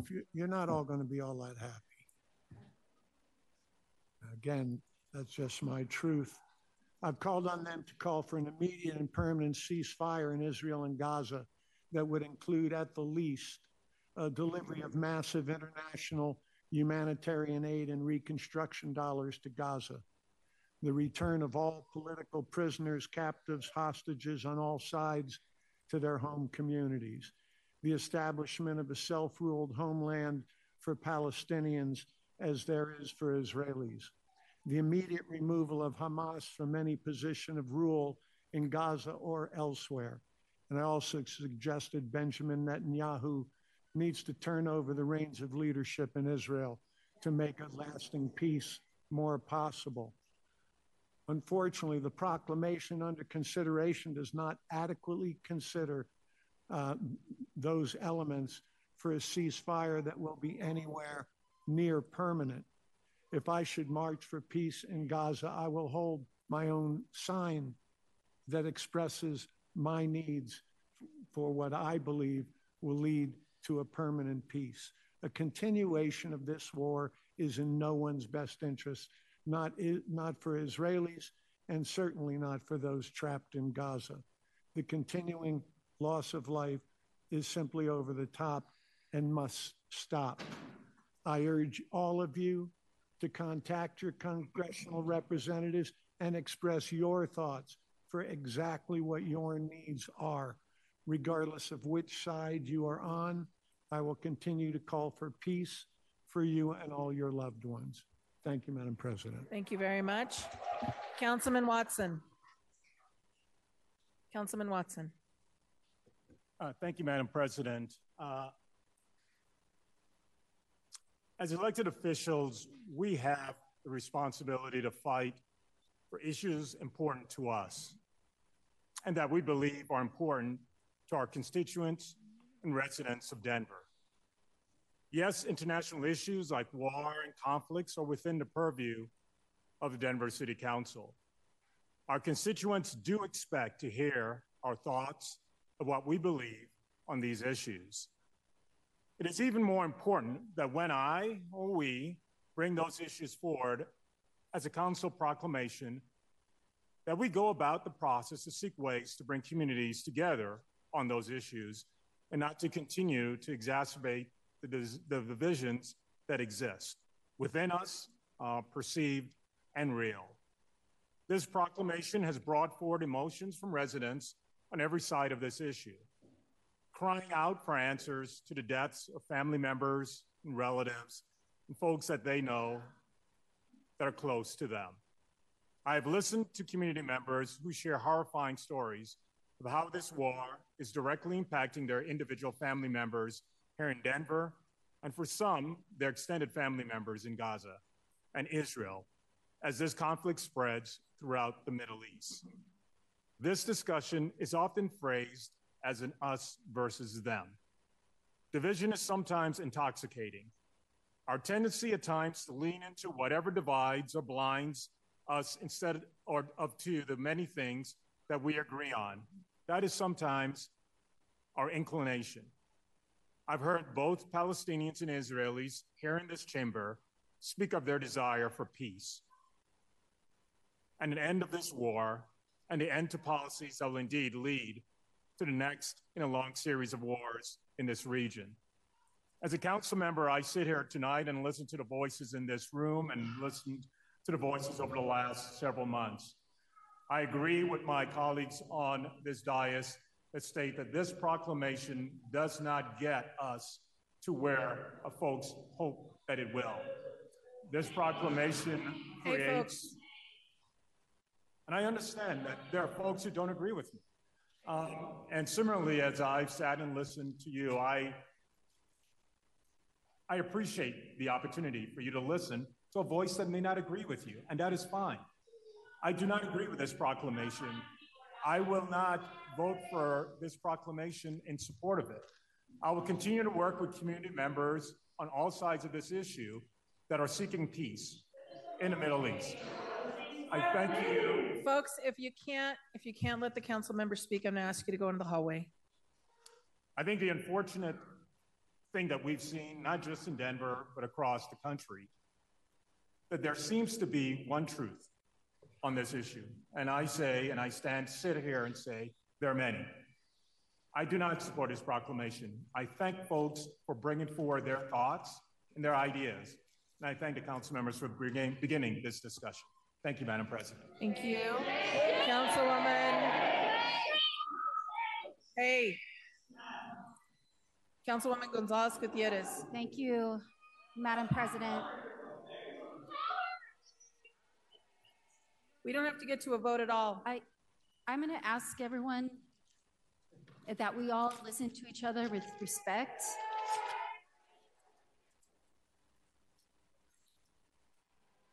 I'm a little bit disappointed because, civil discourse is fine, but we're here to have this conversation from a place of respect.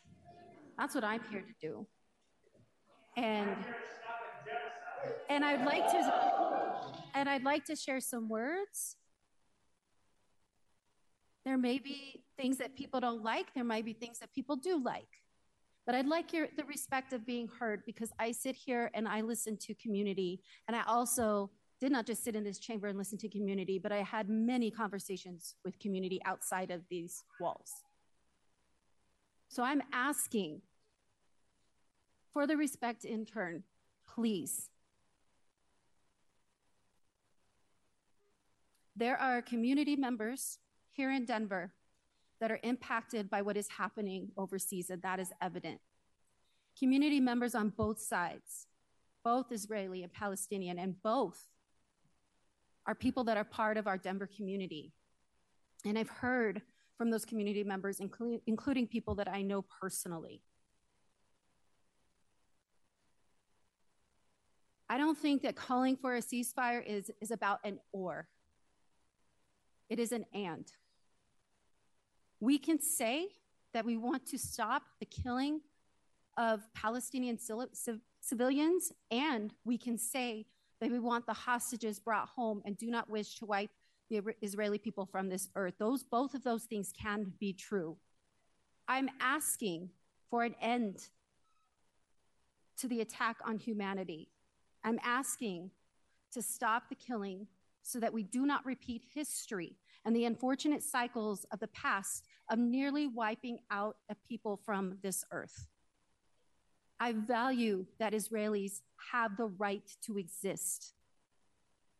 And both things can be true. Stopping the killing of innocent Palestinian lives and value the life of Israelis and Jewish people. This is why I am supporting this proclamation tonight. In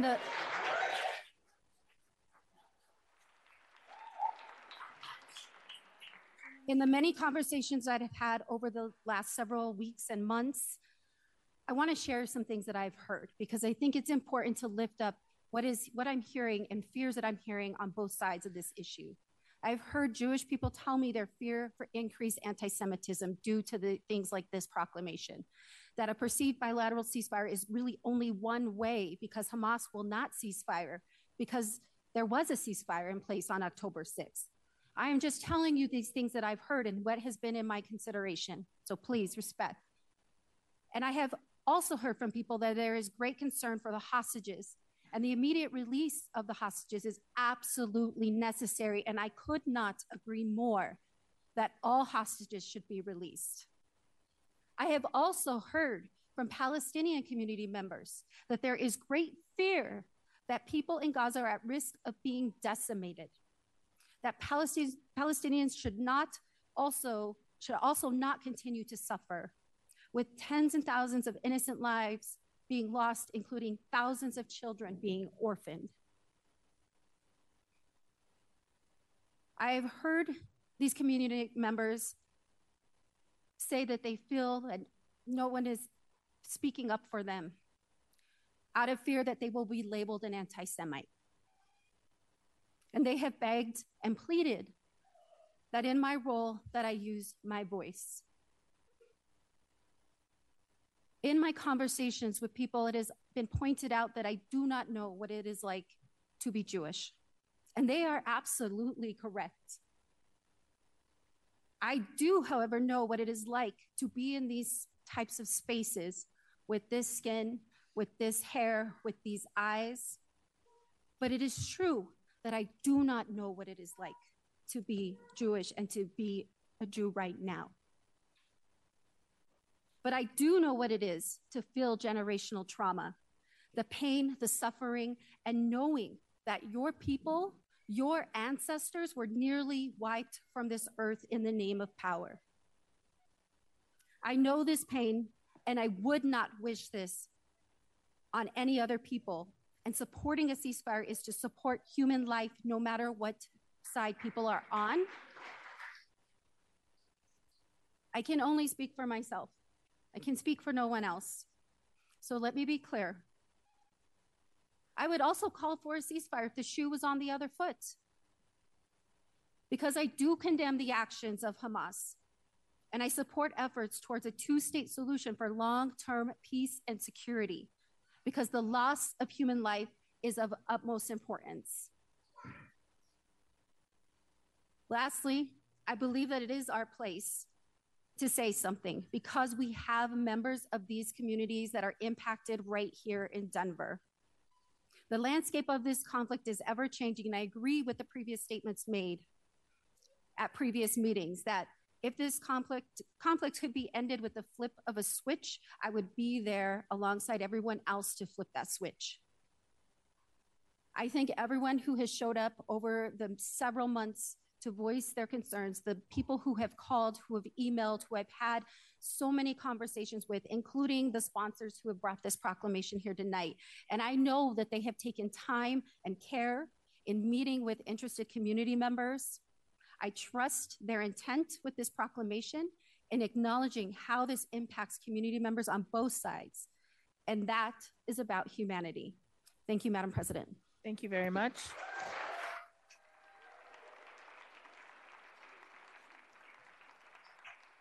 Councilman Flynn. Thank you, Madam President.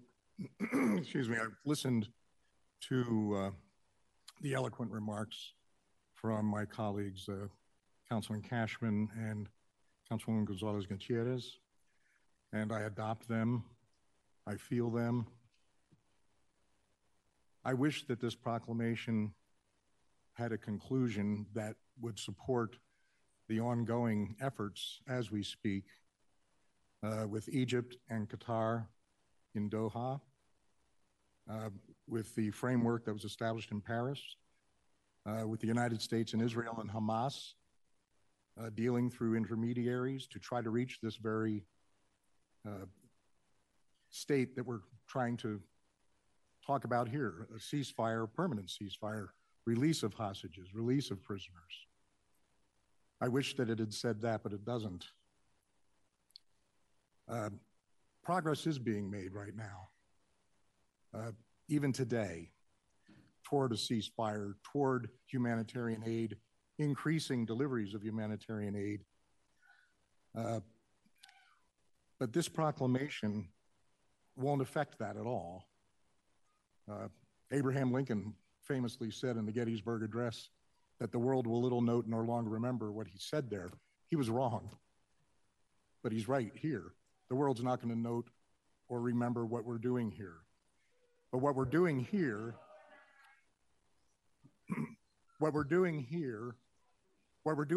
is cultivating more polarization in the Denver community, more conflict, more fear, more anger. We're nurturing it and we're growing it through this, and it'll accomplish nothing. I wish that we would support the Egyptian and Qatarian and U.S. efforts that probably will result in a ceasefire. This will do nothing, and I will not vote to support this. Thank you. Thank you, Councilman Flynn. Up next, Councilwoman Romero Campbell.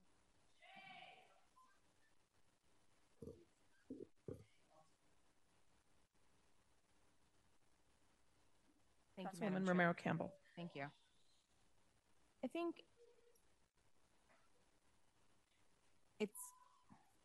thank you.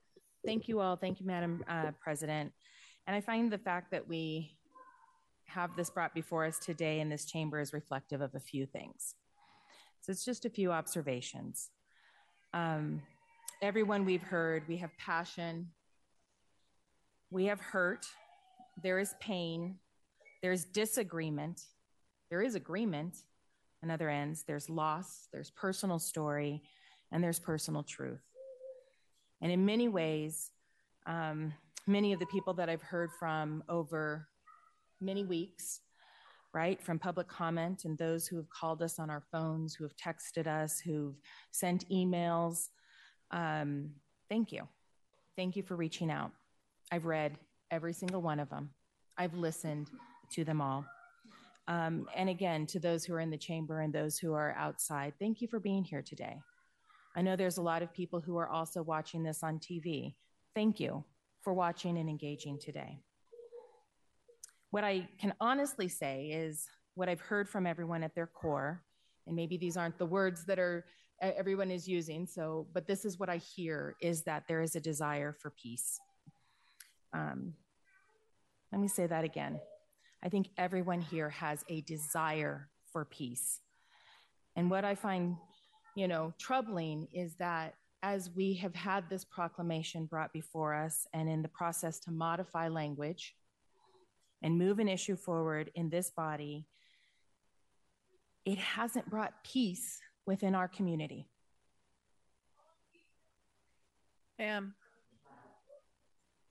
So for now, it has, I think, and you can hear it in the comments, and you can hear it as, we speak across to one another. It has done everything but bring peace to us. and bring peace to our community.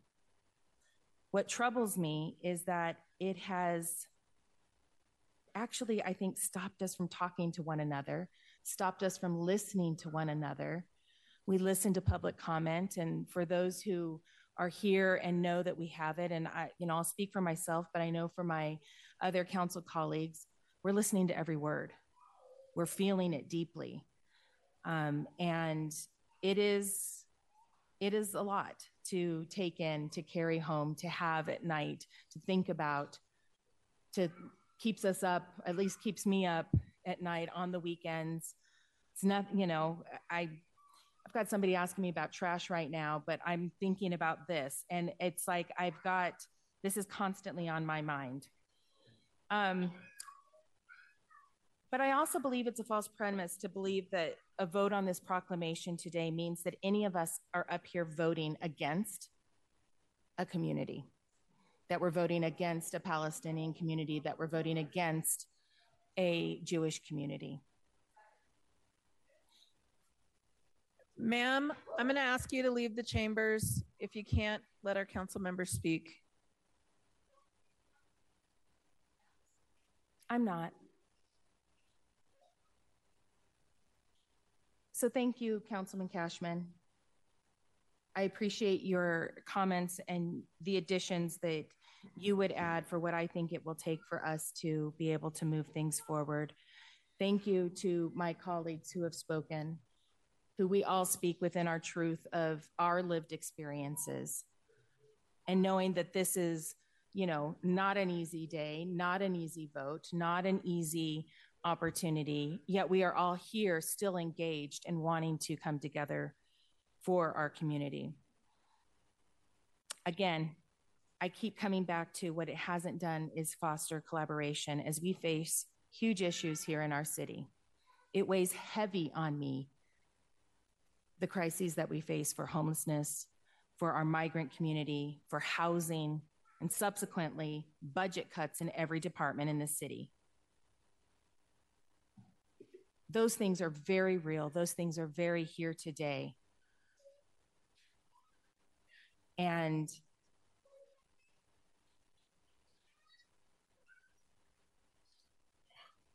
please continue, Councilwoman. And I hear you. We've heard from other constituents, and I think that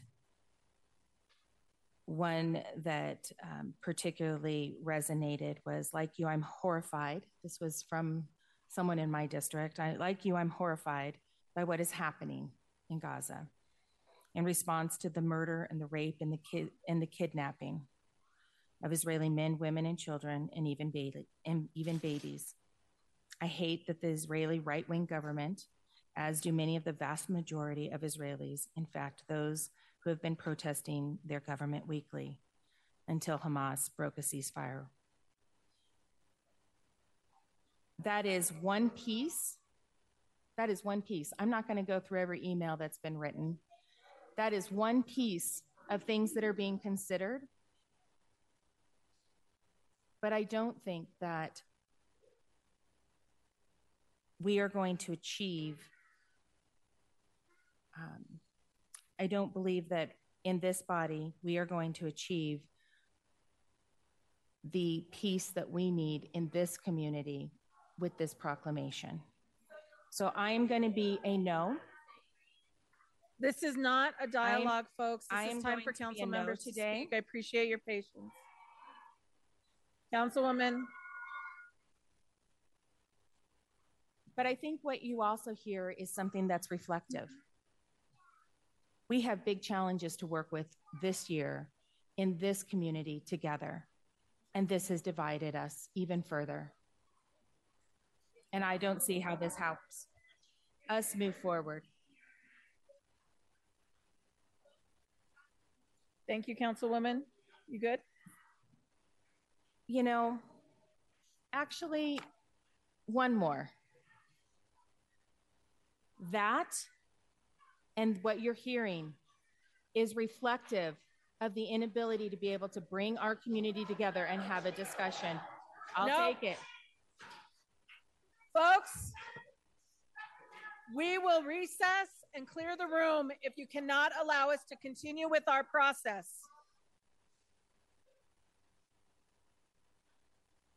Any more? I'm going to ask sheriff deputies to remove folks from the room. Councilwoman, finish, please. Thank you, Council President. I look forward to finding ways that we can get peace in our community. Thank you. Councilwoman Sawyer. Thank you, Madam President.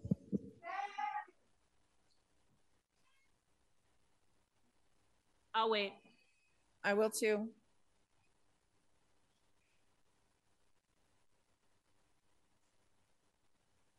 Okay.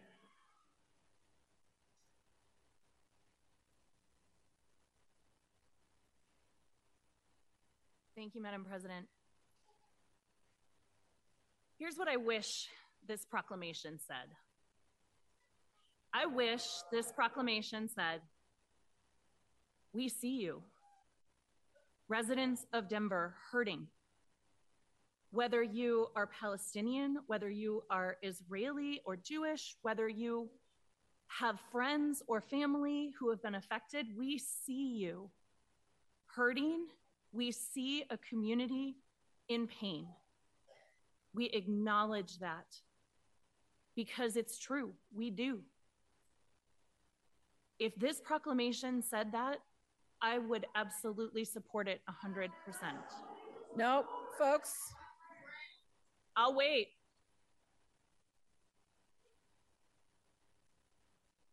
If that's what this proclamation said, I would absolutely support it 100% because that is true. I'll wait. I've got kids. I can wait. Trust me. Councilwoman. All right, we're in recess.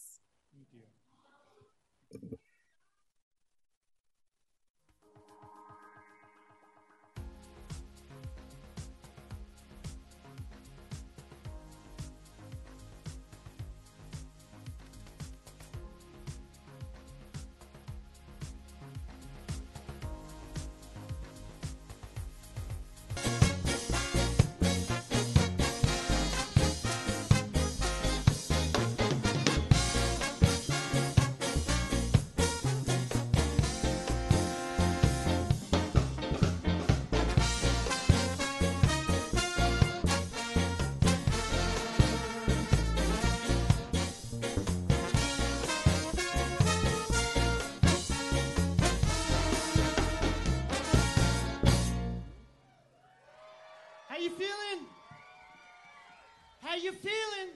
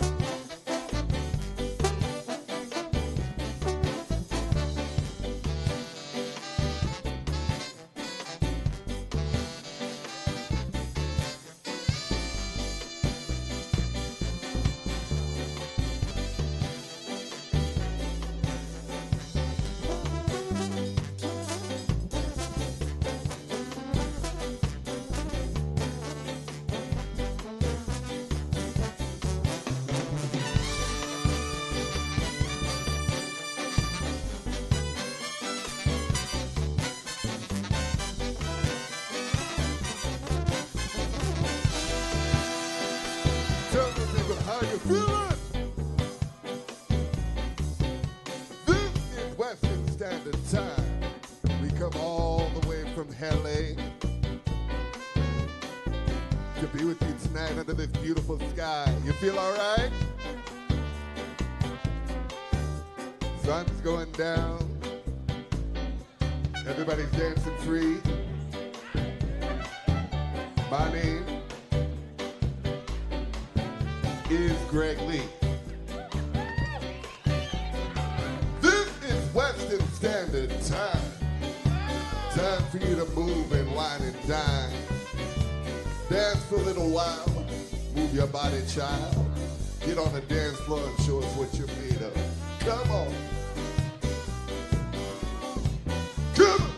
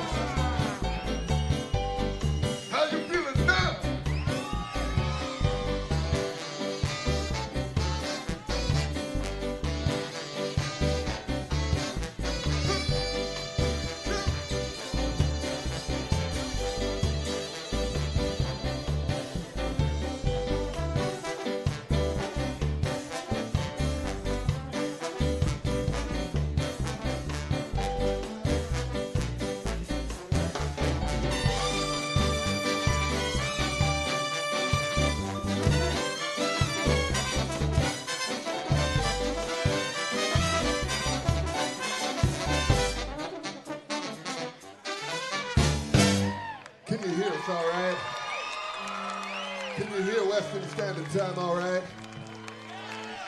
No, you can't hear us too well? Can you hear us out there in the back? Hey, you playing Frisbee. Y'all having a good time? Welcome to summer at the Levitt Pavilion, Denver. This would be Western Standard Time's first time here at the Levitt. We are very honored to be with all of you at the sunset, gasping for breath. Nah, but it's only rock and roll. I like it. Y'all want to do a dance with me? I don't know why I just said it that way. I'm from Alabama. It comes out every once in a while. Huntsville, baby. Monkey Ska.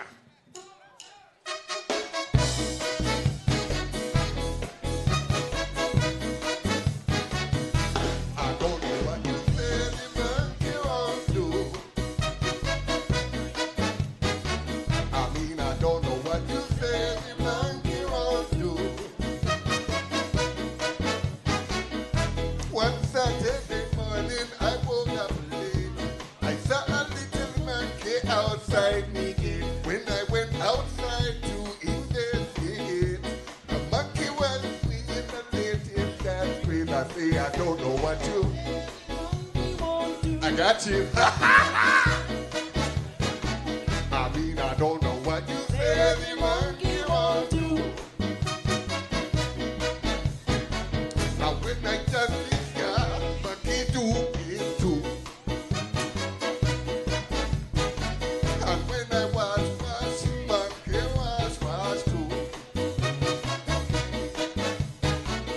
But I don't know what you say the monkey won't do. I mean, I don't know what you say the monkey won't do. Come on, y'all, monkey ska with me, monkey ska, come.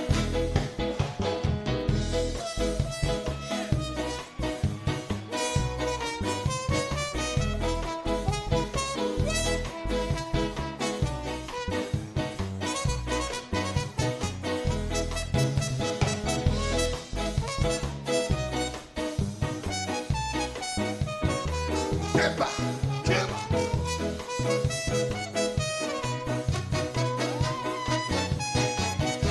I don't know what you say the monkey won't do. I mean, I don't know what you say the monkey won't do. Now when I rub and tough, monkey rub tough too. And when I whine belly right, monkey whine right too. I don't know what you say the monkey won't do. I mean, I don't know what you say the monkey won't do. And when I got this guy, monkey do it too. And when I tell monkey stop, monkey what you gotta do. But I don't know what you say the monkey won't do. Monkey ska for the people. Ladies and gentlemen, Western Standard Time ska.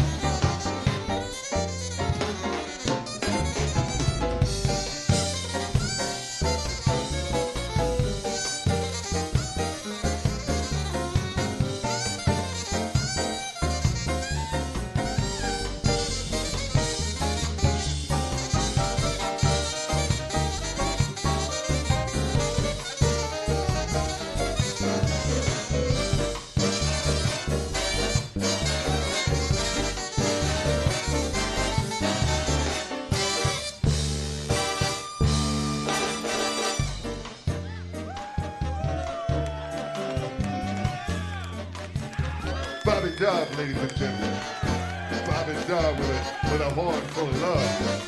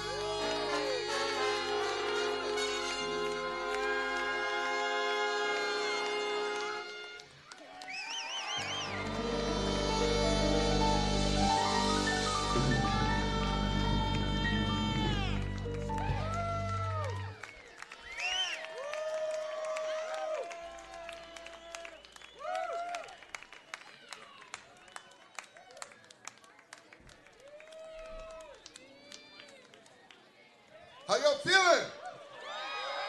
I heard that applause kind of taper off. You see, the wonderful thing about music is that it's happening right now. We have great recordings by great artists. We have great videos by great artists that you can watch anytime. But right now is your time to shine. Right now is your time to shine. Where's that lady? Right now is your time to shine back there. Next to the guy with the camera, walking away. No, you can't get away. How y'all feeling?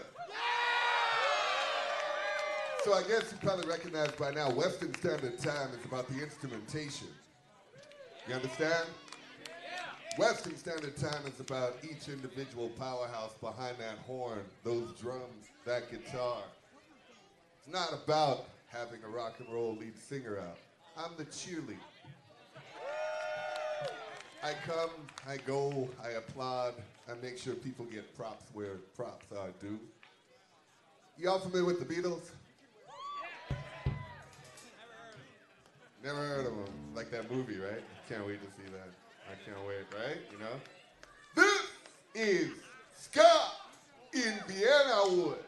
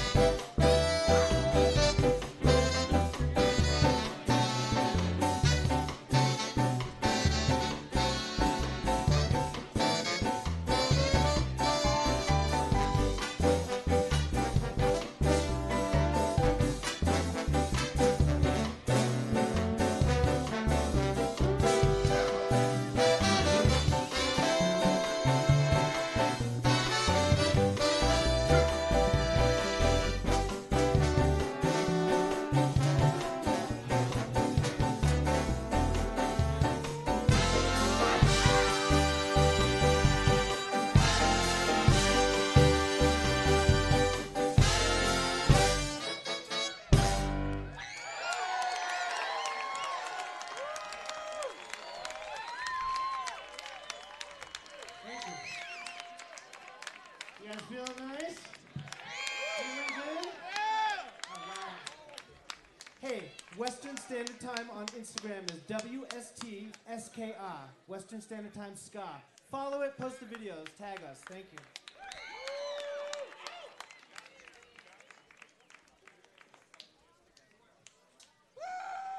How y'all feeling? He just said post your videos. Now you made me all self-conscious. Oh, sorry. I thought I was going to be able to get away with this without my grandma watching. Well, I saw what you were doing on that stage. Y'all feel good? All right, I'm from a band. My name is Greg Lee once again. I'm from a band called Hepcat out of Los Angeles.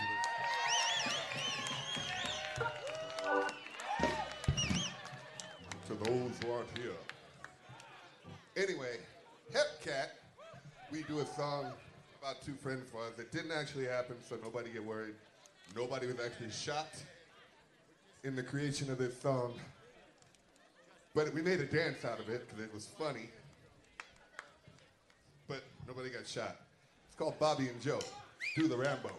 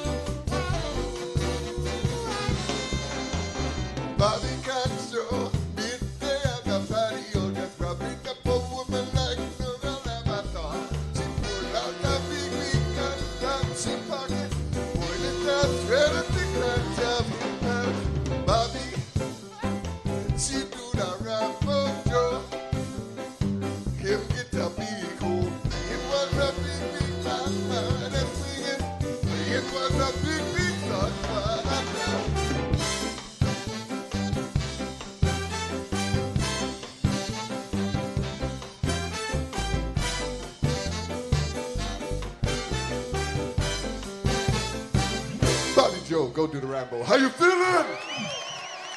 Did you have fun with that? Can you do the Rambo now?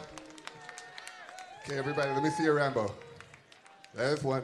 Yes. I like the leg kick out thing. I didn't do that, but that's all right. That's your thing. Hey, Greg, these guys are looking good. You know, I was thinking a little while ago when I first walked in, Colorado does kick out some beautiful looking people. Dang, you don't gotta be all vicious about it. That's right, I'm beautiful. Beautiful is good, right? Especially right now. I hope you're all having a great time forgetting about the troubles in the world. And that is all we're gonna say about that, all right? Back to dancing.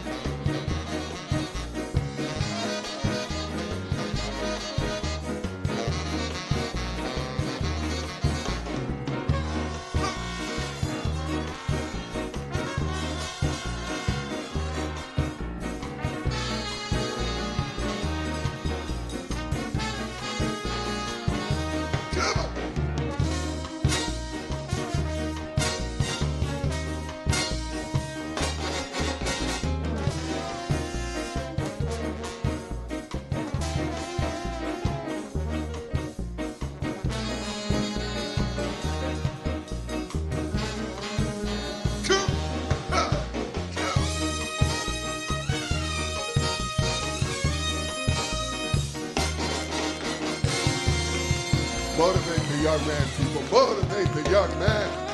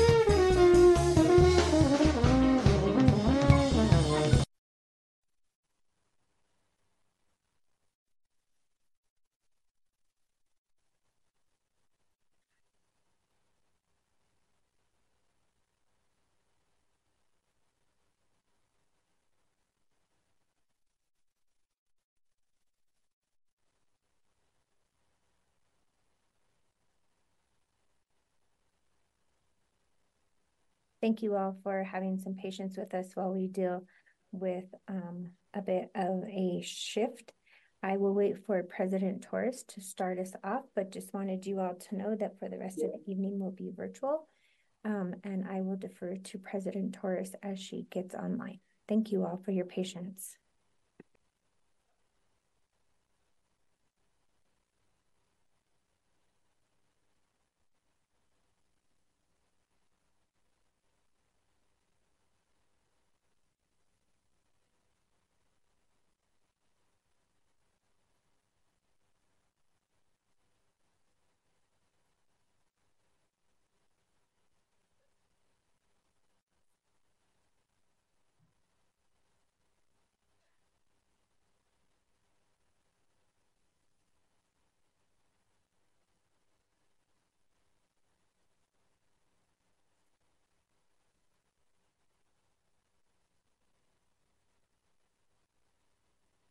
Madam President, we're live, and so whenever you're ready, you can take it. I just did a little bit announcement while we were all getting set up. Thank you for that. And Councilman Cashman is about to come back, but I believe he is on Zoom. All right. Councilwoman Sawyer, are you on? Yep. I think we left off at your comments. Great. Thank you, Madam President. I will just continue by saying that if this proclamation recognized the pain that was occurring in our community on all sides, based on what we have heard from all residents on all sides of this, I would be supportive of it. I'm not comfortable supporting this particular proclamation with the language of it, which I never saw and never received a fresh copy of from either of the sponsors, which is also a problem. I think that our community deserves better from us as its elected officials. We are a divided community in a way that I haven't seen us be divided in a very, very long time. The only kind of analogy that I can really think of in my 5 years in office at this point is during the George Floyd protests. And that was incredibly painful for all of us and incredibly sad. And I see that happening again over this issue. And so I appreciate everyone coming out tonight to speak on this, and I appreciate the positions on all sides, but it is our job as elected representatives in the city and county of Denver to represent the needs of our residents and to build community. And this is not building community, this is dividing our community. And so I'm not supportive of it tonight. Thank you. Thank you very much. I think that you were the last one in queue, but I do want to make sure that we get in. I've got Councilwoman Alvidrez, please go ahead, and then Councilwoman Gilmore. I just noticed that my name says Councilwoman Pro Tem Sandoval, so I'll see about fixing that. But yeah, unfortunately, this has been an extremely difficult time. And by what has happened in chambers today and the lack of respect and lack of ability to have a civil discourse and conversation, I'm going to have to be a no on this as well. Thank you. Thank you. Councilwoman Gilmore. Thank you, Council President. I want to acknowledge all of the speakers and the proclamation sponsors. We know that the advocacy, folks' lived experiences, and opinions matter. And it's clear that we value that by the time that we as a council have spent talking about this proclamation, hearing from members of our community, both Palestinian and Israeli, about this conflict and about what's happening. And we know that people are divided, scared, angry, heartbroken, and horrified by the violence in both Gaza and Israel. And Denver City Council, we do not have oversight over the federal government. And I don't believe that it's appropriate for us to be entertaining a proclamation when such as this, when we have so many different crises going on at the same time, and the division and the rhetoric that we're hearing is not helping us get to that place of peace and a ceasefire. And so I won't be able to support the proclamation tonight. Thank you, Council President. Thank you very much. I'll offer my comments to round us out before we vote. And I know that all of us have received communication that tells us we can't or shouldn't involve ourselves in geopolitical or international politics. One that's never really stopped this council from taking on issues outside of Denver's borders before. And I do see Denver City Council has and probably will in the future share its opinion about international issues. We are individuals that care deeply about not just the community we live in, but the communities that we come from. We've received communication today that from many folks that we need to focus on local matters. And I guarantee you, we all do every single day, all 13 of us. And for many in our community, this directly affects them, whether they're Israeli or Palestinian, Muslim or Jewish. They may have had family killed, displaced, traumatized, kidnapped. So this is affecting local community. For me, I really do only have a desire for peace and an end to this war, which is heartbreaking from all angles. Should there be a call for ceasefire, it should be for both Hamas and Israel. And I believe this pared down proclamation says that. I know that this council condemns violence against all populations. and we cannot be dismissive of anyone's pain. And I cringe at the comments that diminish it, whether it be somebody for or against this proclamation or any other that we do in the future. I know anti-Semitism is real. Here, I've seen it exercised largely by white nationalist Americans, and we cannot say it doesn't exist. We also cannot say that hate against Muslims and immigrants and so many other communities also exists, and in fact is at heights, new heights. So with that, I will ask our secretary for roll call on proclamation 24-0006. And reminder, folks, this is a proclamation, not a resolution.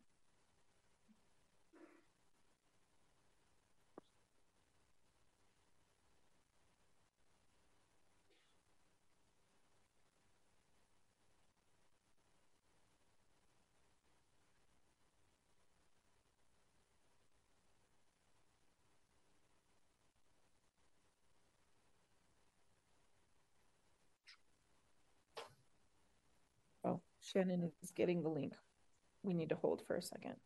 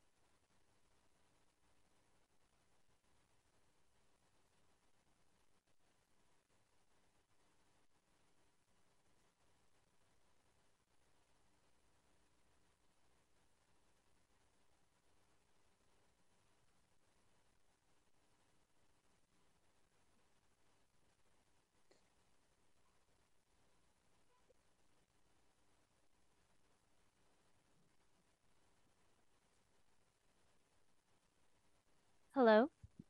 Hi, Shannon. Hi, can you hear me? Secretary. Yes, we are ready for roll call. Okay, thank you so much. I'm gonna just open that up.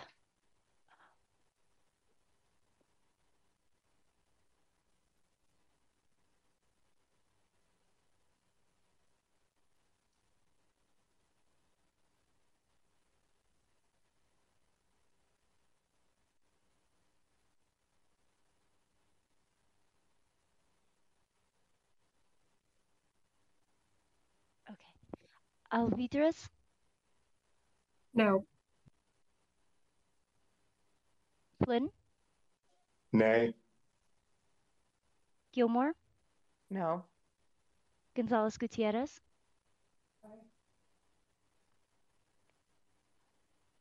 Gonzalez Gutierrez? Aye. Hines?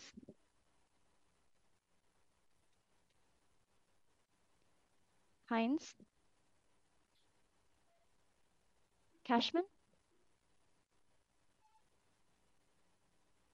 Cashman? Nay. Lewis? Aye. Parody? Parody?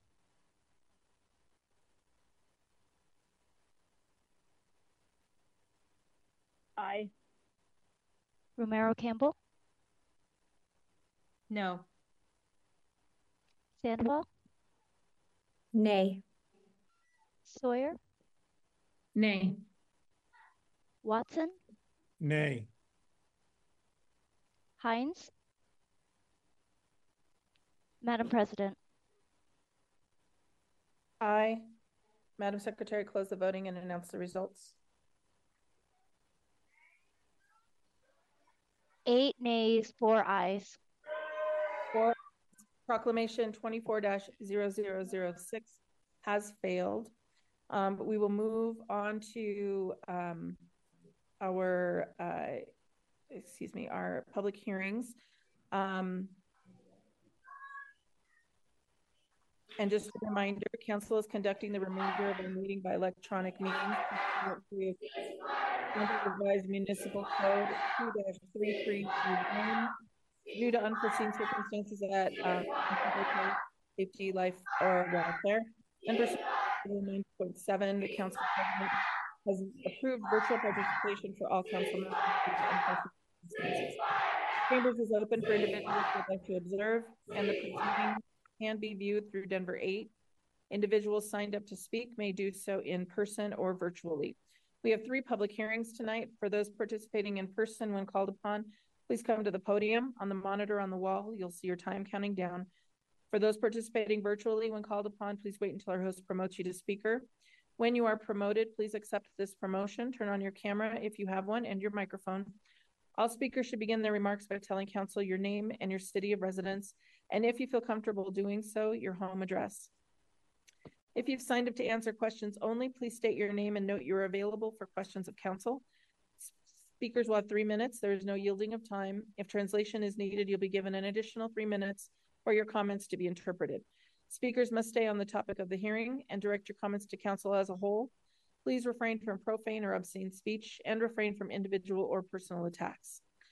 Councilwoman Lewis, are you ready for, okay. Councilwoman Lewis, will you please put Council Bill 23-1989 on the floor for final passage? I move that Council Bill 23-1989 be placed upon final consideration and do pass. Thank you very much. Can I get an audible motion and second, please? Second. So moved. Thank you very much. Moved by Councilwoman Sawyer, seconded by Councilwoman Sandoval. The required public hearing for Council Bill 23-1989 is open. May we have the staff report? We're joined by Edson Ibanez from Community Planning and Development.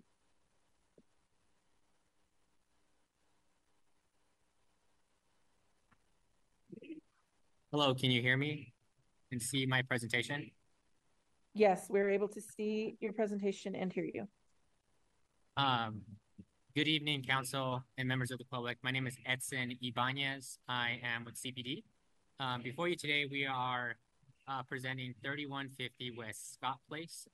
The request is to go from a single unit zone district to a single unit zone district that allows for an ADU. So it's going from, the main request for this is for a lot change. So the current minimum lot size for a USUC is 50 feet for frontage. And then the USB allows for about 37.5. The actual property itself there at 3150 West Scott Place has a frontage of 40 feet. And so the main request is mainly to allow for a smaller zone district that will allow for an ADU, but still be in the single unit zone district. And so this was originally Fran, but she's out sick, so I'm presenting for her. So with that, I'm gonna talk about the request, go through the location and context, talk about the process, and go through the review criteria for this rezoning. So the first one, like I mentioned, the request for this item is they're located in the red rectangle there between Hooker and Grove Street on the south end of Scott Place, on the south side of Scott Place. It's a property that's 7,460 square feet, and it's a single unit residential. And so, like I mentioned, it would allow for an ADU. It's located in Council District 1 in the Berkeley neighborhood. And as you can see there on the red dot, that it's more on the eastern side of Berkeley. The current zoning, like I mentioned, is USUC 1, which is a single unit zone district with a minimum lot size of 5,500 square feet. But it has that frontage requirement of 50, and the site itself is 40. The land use is what we get from the assessors. It's a single unit residential. And as you can see, everything around it is single unit. The yellow is 2-unit residential. And then there on Federal and 44th, you can see some of the red, which is commercial and retail. So the property there you can see in the upper left corner, it's a single-story, single-family resident. And then it's sort of like the community has a mixture of 1 to 2-story structures. With that, I'm going to dive into the process. So the informational notice went out in October and went before Planning Board in December 20th, and it's before you today. We've received 1 letter of support from adjacent neighbor, as well as 1 letter of opposition from an adjacent neighbor, which are attached to the staff report. The letter of opposition was around privacy and construction noise for that, and they're attached to the staff report. With that, I'll dive into the review criteria. So there are 5 review criteria that every map amendment has to meet according to the Denver zoning code.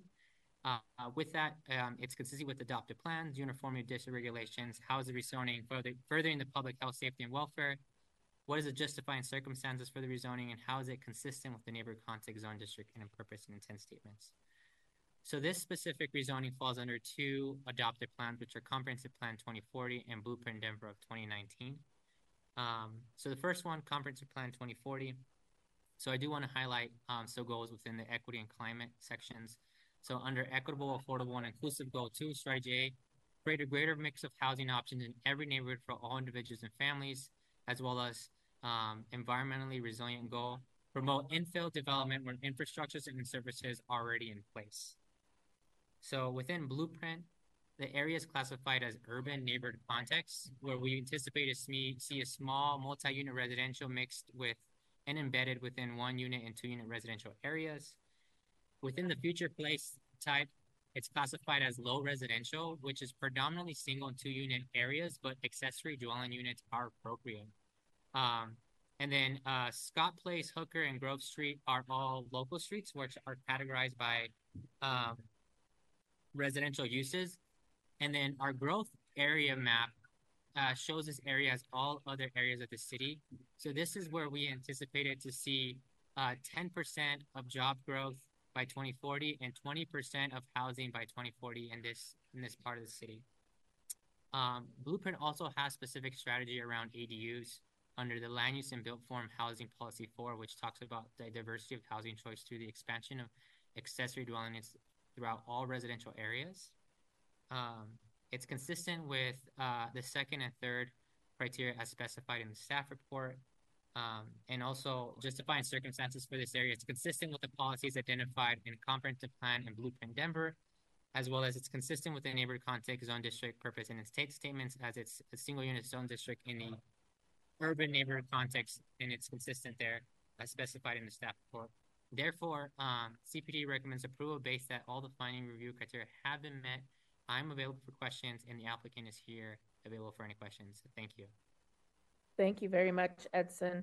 We didn't have anybody signed up to speak this evening, so we will go right into questions from members of council on Bill 23-1989, and I would like to welcome back to the meeting Councilman Hines.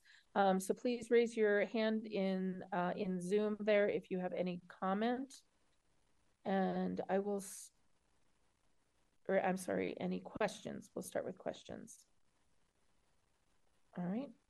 I don't see any hands up. Let's call the public hearing closed. Are there comments by members of council? We'll start with Councilwoman Sandoval. Thank you, Madam President, and thank you, Edson, for this presentation. Currently, right now, my office has an application for accessory dwelling units through this entire area. This application was submitted prior to the application that is currently being processed with Community Planning and Development. This meets what I believe all of the consistency with adopted plans. And just so I'm transparent, I want everyone to know that this is on my block. It's around the corner from me. It's not anyone in my family, but it is around the corner from me on my same block. And my block is very unique. We don't have an alley. If you look at the map, And so just wanted you all to know how close to proximity this was before I voted. But I feel like I'm able to totally take an opinion on this. I don't have any conflict of interest. So with that, I would ask that you all support this application. Thank you, Madam President. Thank you very much. And I don't see anyone else in queue. Madam Secretary, roll call, please, on Bill 23-1989. And remember to turn on your camera when you're voting.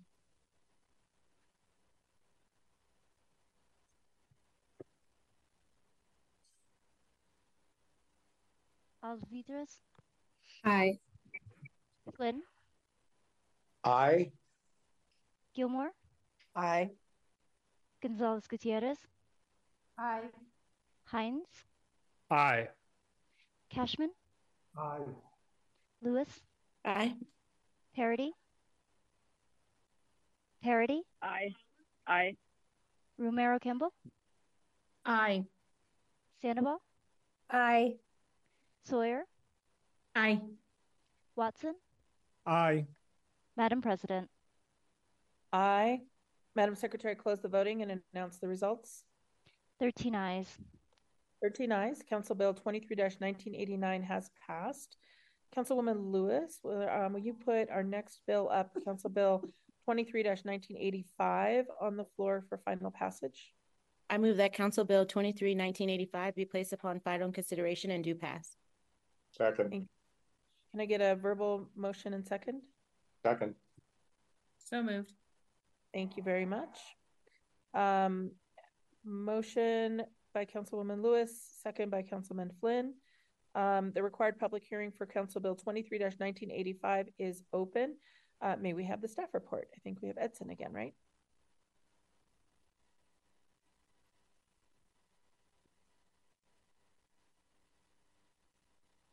Perfect. Hello, everyone. Again, my name is Edson Ibanez with CPD, Community Planning and Development. Before you today, we're looking at 4120 North Federal Boulevard. The request is to go from a single unit zone district to a residential mixed use up to 3 stories. And so I'll go through the request, talk a little bit about the location and context, go through the review, review criteria for this rezoning. So with that, the applicant is looking to rezone this property highlighted in red there on the east side of Federal and just north of 41st Avenue. And the request is mainly because the applicant is looking to construct 9 townhomes. And the request is to go from like I mentioned, a single unit zone district with the CO8. It's a conservation overlay that's specifically designed for single and 2 unit uses.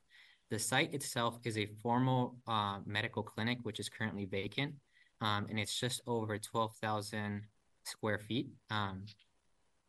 And looking at the location, it's, as you can see there highlighted in the circle, it's located in Council District 1 and Amanda Sandoval's district in the Sunnyside neighborhood. So it's just on the west side of Sunnyside there, on the very border. Like I mentioned, the current zoning is USUC 1 CO8, which is that single unit zone district that allows for ADUs, and the CO8, which is that conservation overlay that is specifically designed for single 2 unit uses, which is not the case for this property. Directly to the south of the site, you see UMX2X, which is a mixed use up to 2 stories. But predominantly everywhere else, it's a single unit zone district. And then along Federal, you see UMX2 and UMX3 directly to the south, which are mixed use zone districts up to 2 and 3 stories. From a land use, the site is classified as commercial retail in red. And the property is there on the bottom right-hand corner. As you can see, it's a 1-story structure.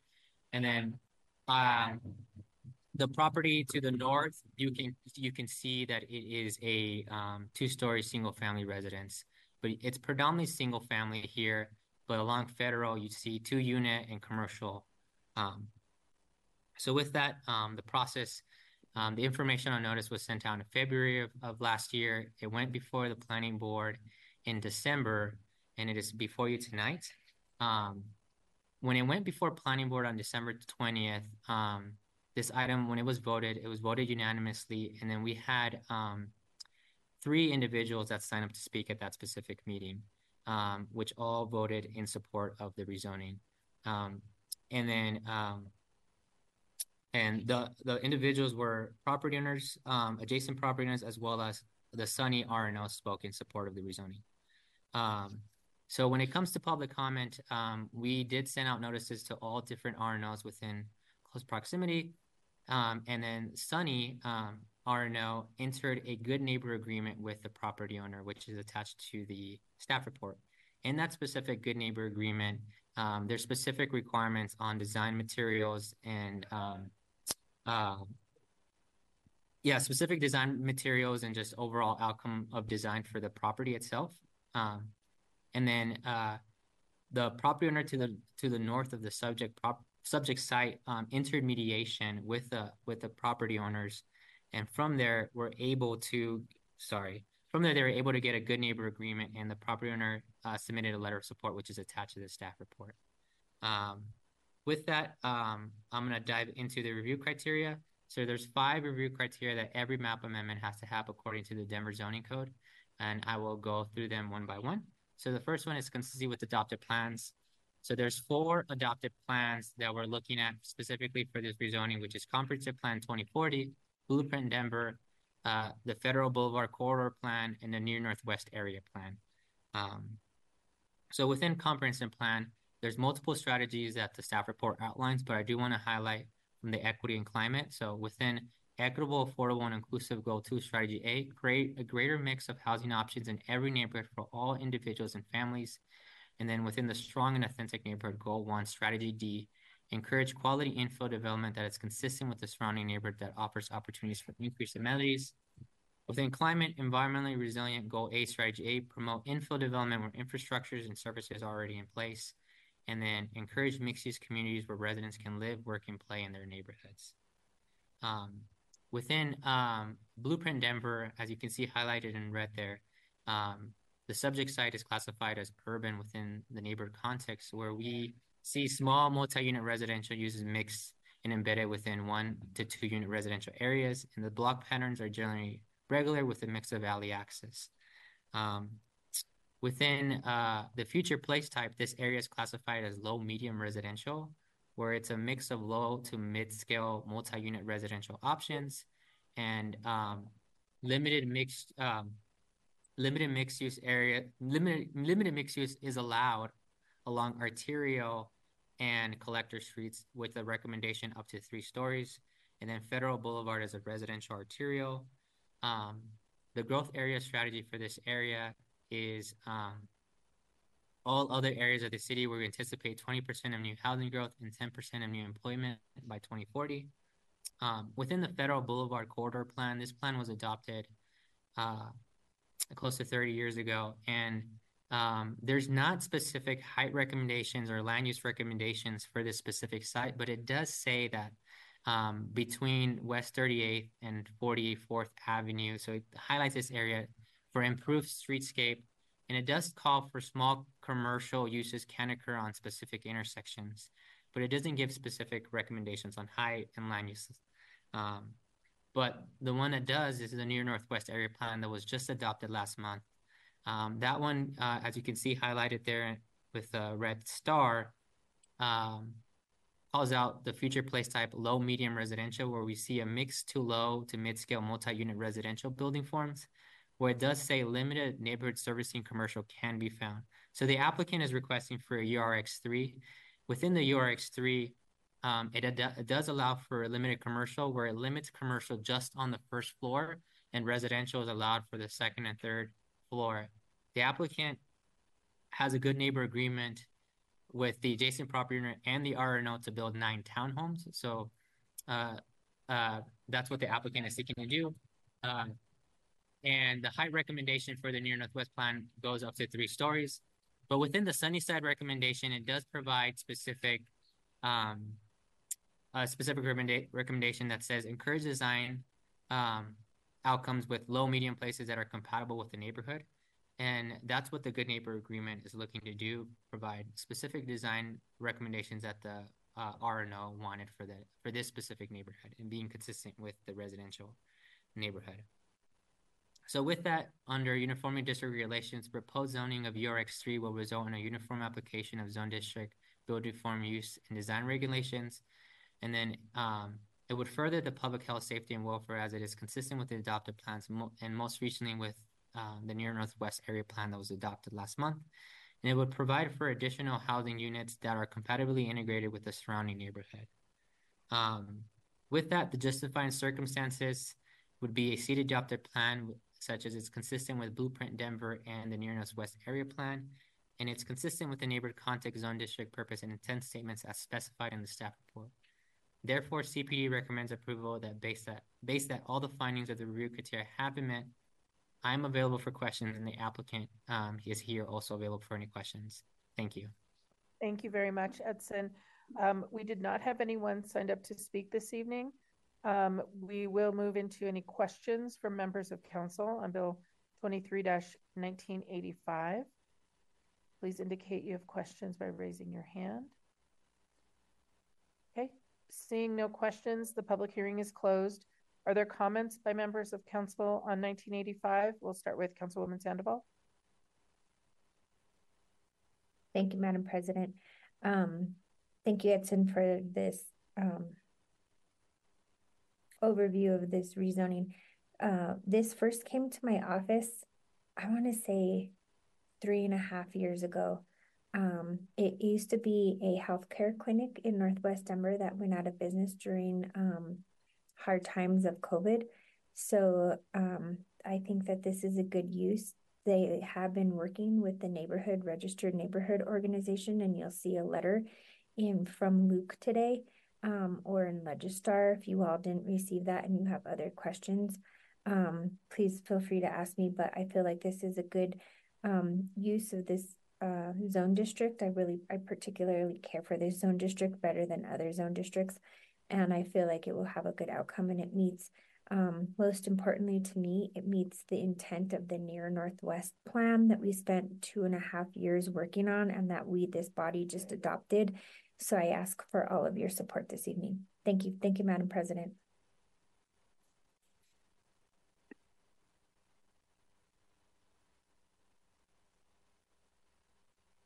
Council President, you're muted. Look at you. You're still in that role even when we're on Zoom. Thank you so much. Seeing no one else in queue, Madam Secretary, roll call please on Council Bill 23-1985. And just a reminder, council members need to turn on your camera when you're voting. Alvitres? Aye. Flynn?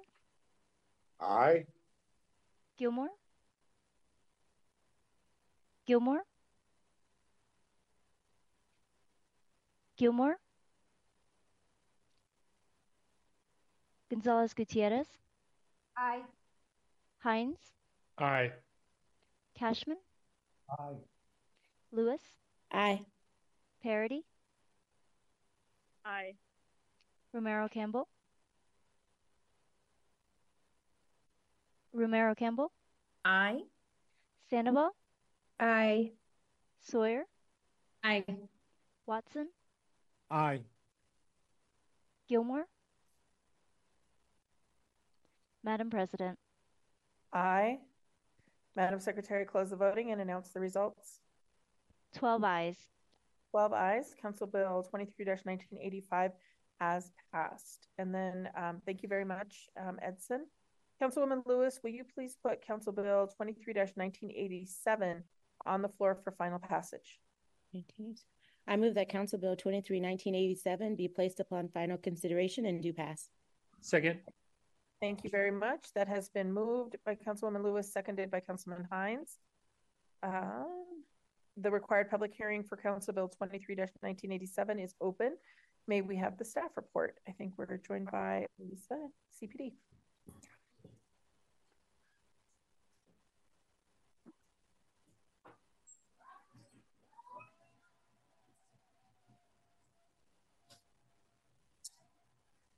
Okay. Good evening. My name is Elisa Childress. I'm an associate city planner with Community Planning and Development, and I'm here to present the rezoning request at 61, 73, 75, 87, and 95 North Lincoln Street. I'll start with some information about the request. This is an applicant-driven application requesting to change the zoning classification for the properties at 61, 73, 75, 87, and 95 North Lincoln Street. The northernmost property is currently zoned general urban, Main Street, 5 stories with the billboard use overlay and the adult use overlay. And then the rest of the properties are currently zoned general urban, multi-unit, 5 stories with the historic structure use overlay. The requested zone district for all of the properties is general urban, Main Street, 5 stories with no overlay districts. This area encompasses 5 properties for a total of 30,653 square feet. And then currently on the site, there is a single-story commercial building, surface parking, a single-family residential house, and a duplex. And the intention of this rezoning is to redevelop the properties under a common zone district. Moving on to location and context. This site is located in Council District 7, and it's on the edge of the Spear Statistical Neighborhood. And then here's the zoning map. So again, the northernmost property is zoned GMS 5, UO1, and UO2. And then the rest of the properties are zoned GMU 5, UO3. And I'll just talk briefly about the overlays. The UO1 is the adult use overlay. The UO2 is the billboard use overlay. And then the UO3 is the historic structure use overlay. And there are no adult uses, billboards, or historic structures on these properties. The existing land use is office and retail, parking, and single unit and 2-unit residential. There's a single unit residential use across from Lincoln Street, and then commercial retail to the north and across the alley. Here are some photos of the site. So the top photo shows the commercial building and the surface parking lots, and then the bottom photo shows the single unit house and the duplex. And then for context, here's some photos of surrounding properties, including that commercial property to the north, and then the single unit housing across Lincoln. Moving on, I'll talk about the process to date. So property owners within 200 feet, relevant RNOs, and all elected officials were notified about this application on October 28th. And then the same groups of people were notified again about the planning board hearing on October 31st and again on December 4th due to rescheduling. The planning board unanimously recommended approval at their meeting on December 20th, and then the Land Use, Transportation, and Infrastructure Committee heard this application on January 2nd, which brings us to today's hearing. So far, I've received 14 letters of support from neighbors and other stakeholders. The key themes of these letters include support for the creation of additional housing units and a commitment to affordable units. Letters also stated that allowing a mix of uses in this area would support local businesses and that the rezoning would contribute positively to the public realm by adding street-level active uses.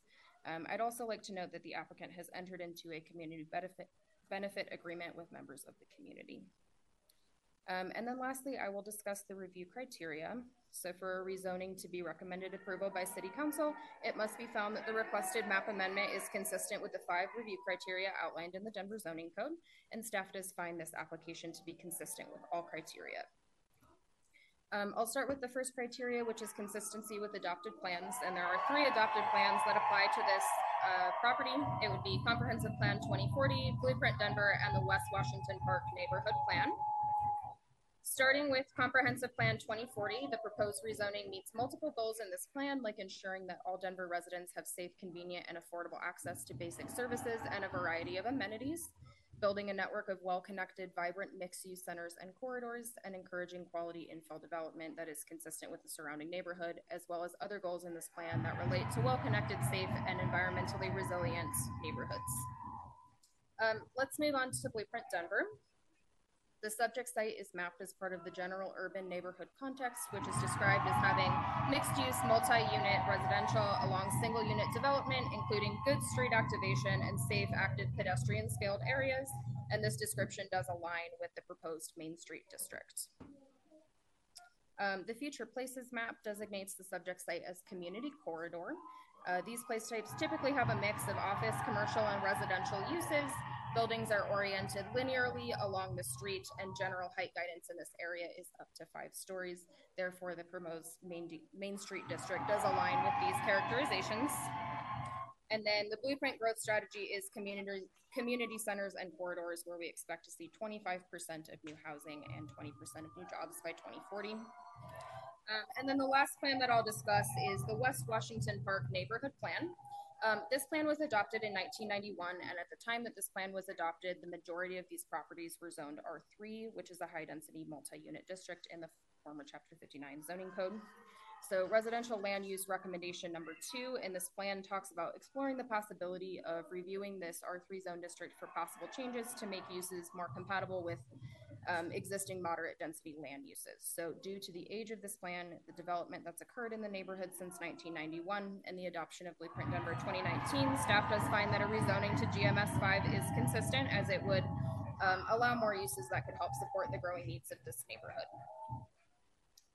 Moving on to criteria 2 and 3, staff finds that the next 2 criteria are also met. The rezoning will result in a uniformity of district regulations, and it will further public health, safety, and welfare through the implementation of adopted land use plans. Additionally, the proposed GMS 5 district would allow a range of uses more compatible with the mixed-use corridor, and this would create opportunities for more houses and community-serving businesses. The justifying circumstance for this rezoning is a city-adopted plan. As mentioned earlier, Blueprint Denver does map this site as community corridor up to 5 stories, consistent with the GMS 5 district.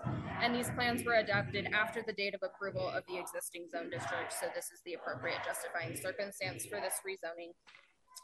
Lastly, the proposed rezoning is consistent with the general urban neighborhood context, the Main Street districts, and the GMS 5 zone district. And with that, staff does recommend approval based on the findings that all criteria have been met. Thank you, and the applicant and I are present and available to answer any questions. Thank you very much, Elisa. And we have 2 individuals signed up to speak this evening. Elisa, are the applicant Dirk and Gertie? Both are here with me in person. Okay, Dirk, we'll first turn it over to you. You have 3 minutes. Hi there. My name's Dirk McQuistion. I'm the developer, and I've lived and worked in this neighborhood for the last 18 years. What we're proposing is a mixed-use multifamily project that would actually take advantage of the enhanced housing affordability program that the city introduced. I just want to give the city council feedback that this project would not happen without that density incentive. We actually canceled this plan last year because we couldn't actually make the numbers work with regards to the GMS 5 zoning, even on a full rezone. We actually then went back to the drawing board to do use by right to try and not be impacted by housing affordability when we thought it was going to be 12 to 15% and no increase in density. So we actually canceled this plan last spring, essentially, and the enhanced housing affordability has put it back on the map. I've done a bunch of community outreach over the last 2.5 years for this project. We've recently reached an agreement with 3 neighborhood RNOs, WWPNA, BHNA, and LBC RNO. And so I'm pleased to announce that we have signed that agreement, and I believe it's been forwarded to all of you as of probably today. We're really excited about activating the street and bringing more business services and uses to the neighborhood, as well as some affordable housing at 60% of the adjusted median income. So 10% of the project would be at 60% AMI. I really don't have any other things to tell you. If you have any questions, I'm happy to answer them. Thank you very much. I appreciate it. And thanks for sticking with us on Zoom. We'll go over to Gertie. Good evening, Council President and members of council. I only came down tonight because I wanted to see what you guys looked like in person. And guess what? But it's democracy at its best out there in the hallway. And I hope you can hear what I'm saying. My name is Gertrude Grant, and I live at 242 South Lincoln Street, which is in Lucky Council District 7.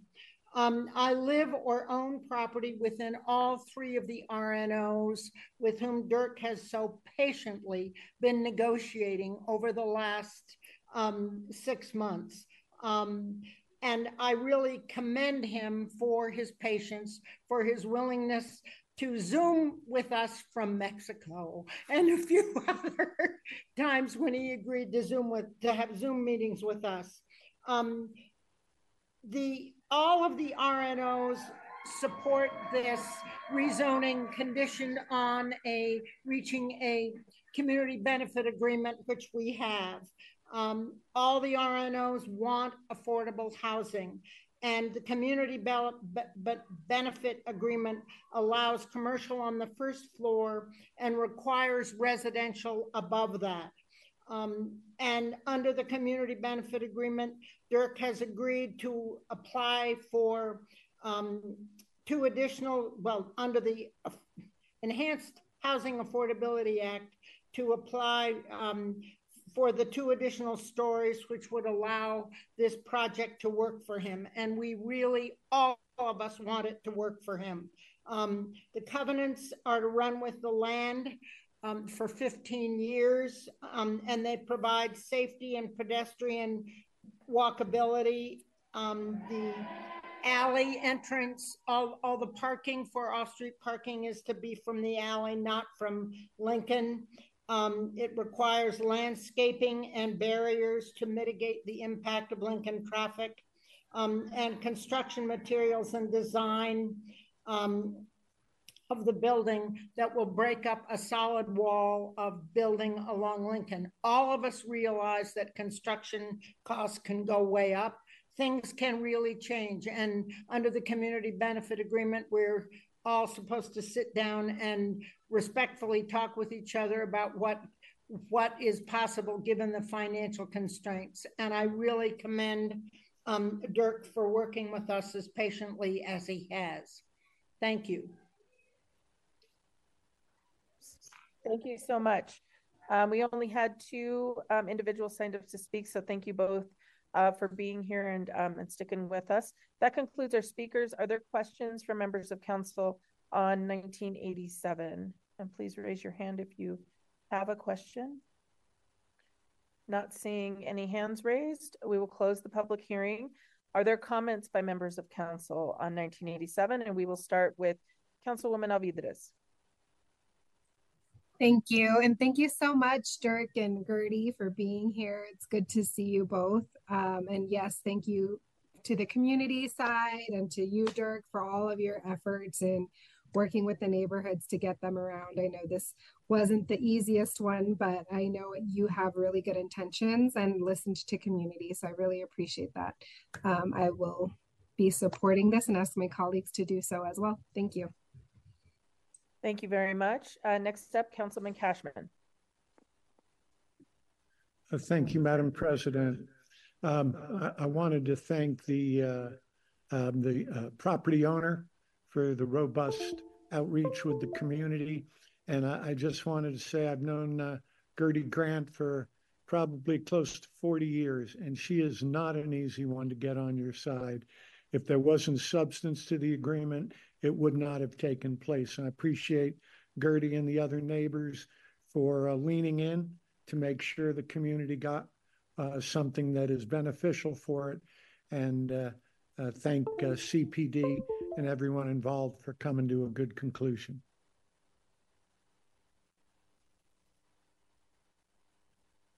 Unmute. Thank you, Councilman Cashman. I will also chime in and just say, you know, this is one of the first times that I'm hearing about the really positive way that expanding housing affordability has benefited a project, and that it's brought this one back to life is actually a real joy to hear. And so thank you for sticking with your project as well and really trying to make sure that it worked and feel like it met multiple needs, including your neighborhoods as well as the cities for affordable housing. So thank you to the applicant and all of the work that you were willing to do as well. Seeing no one else in queue, Madam Secretary, roll call please on Council Bill 23-1987. Alvidrez. Aye. Flynn. Aye. Gilmore, Aye. Gonzalez Gutierrez, Aye. Hines, Aye. Cashman, Aye. Lewis, Aye. Parity, Aye. Romero Campbell, Aye. Sandoval, Aye. Sawyer, Aye. Watson, Aye. Madam President. Aye. Madam Secretary, please close the voting and announce the results. 13 ayes. 13 ayes. Council Bill 23-1987 has passed. Thank you, everyone. Thank you to the applicants. On Monday, March 11th, 2024, Council will hold a required public hearing on Council Bill 24-0084, changing the zoning classification for 1160 South Yates Street in Marlee, and a required public hearing on Council Bill 24-0090, changing the zoning classification for 1410 South Humboldt Street in Washington Park. Any protests against Council Bills 84, 90, or 90 must be filed with the Council office no later than noon on Monday, March 4th, 2024. There being no further business before this body, this meeting is adjourned. Thank you, everyone.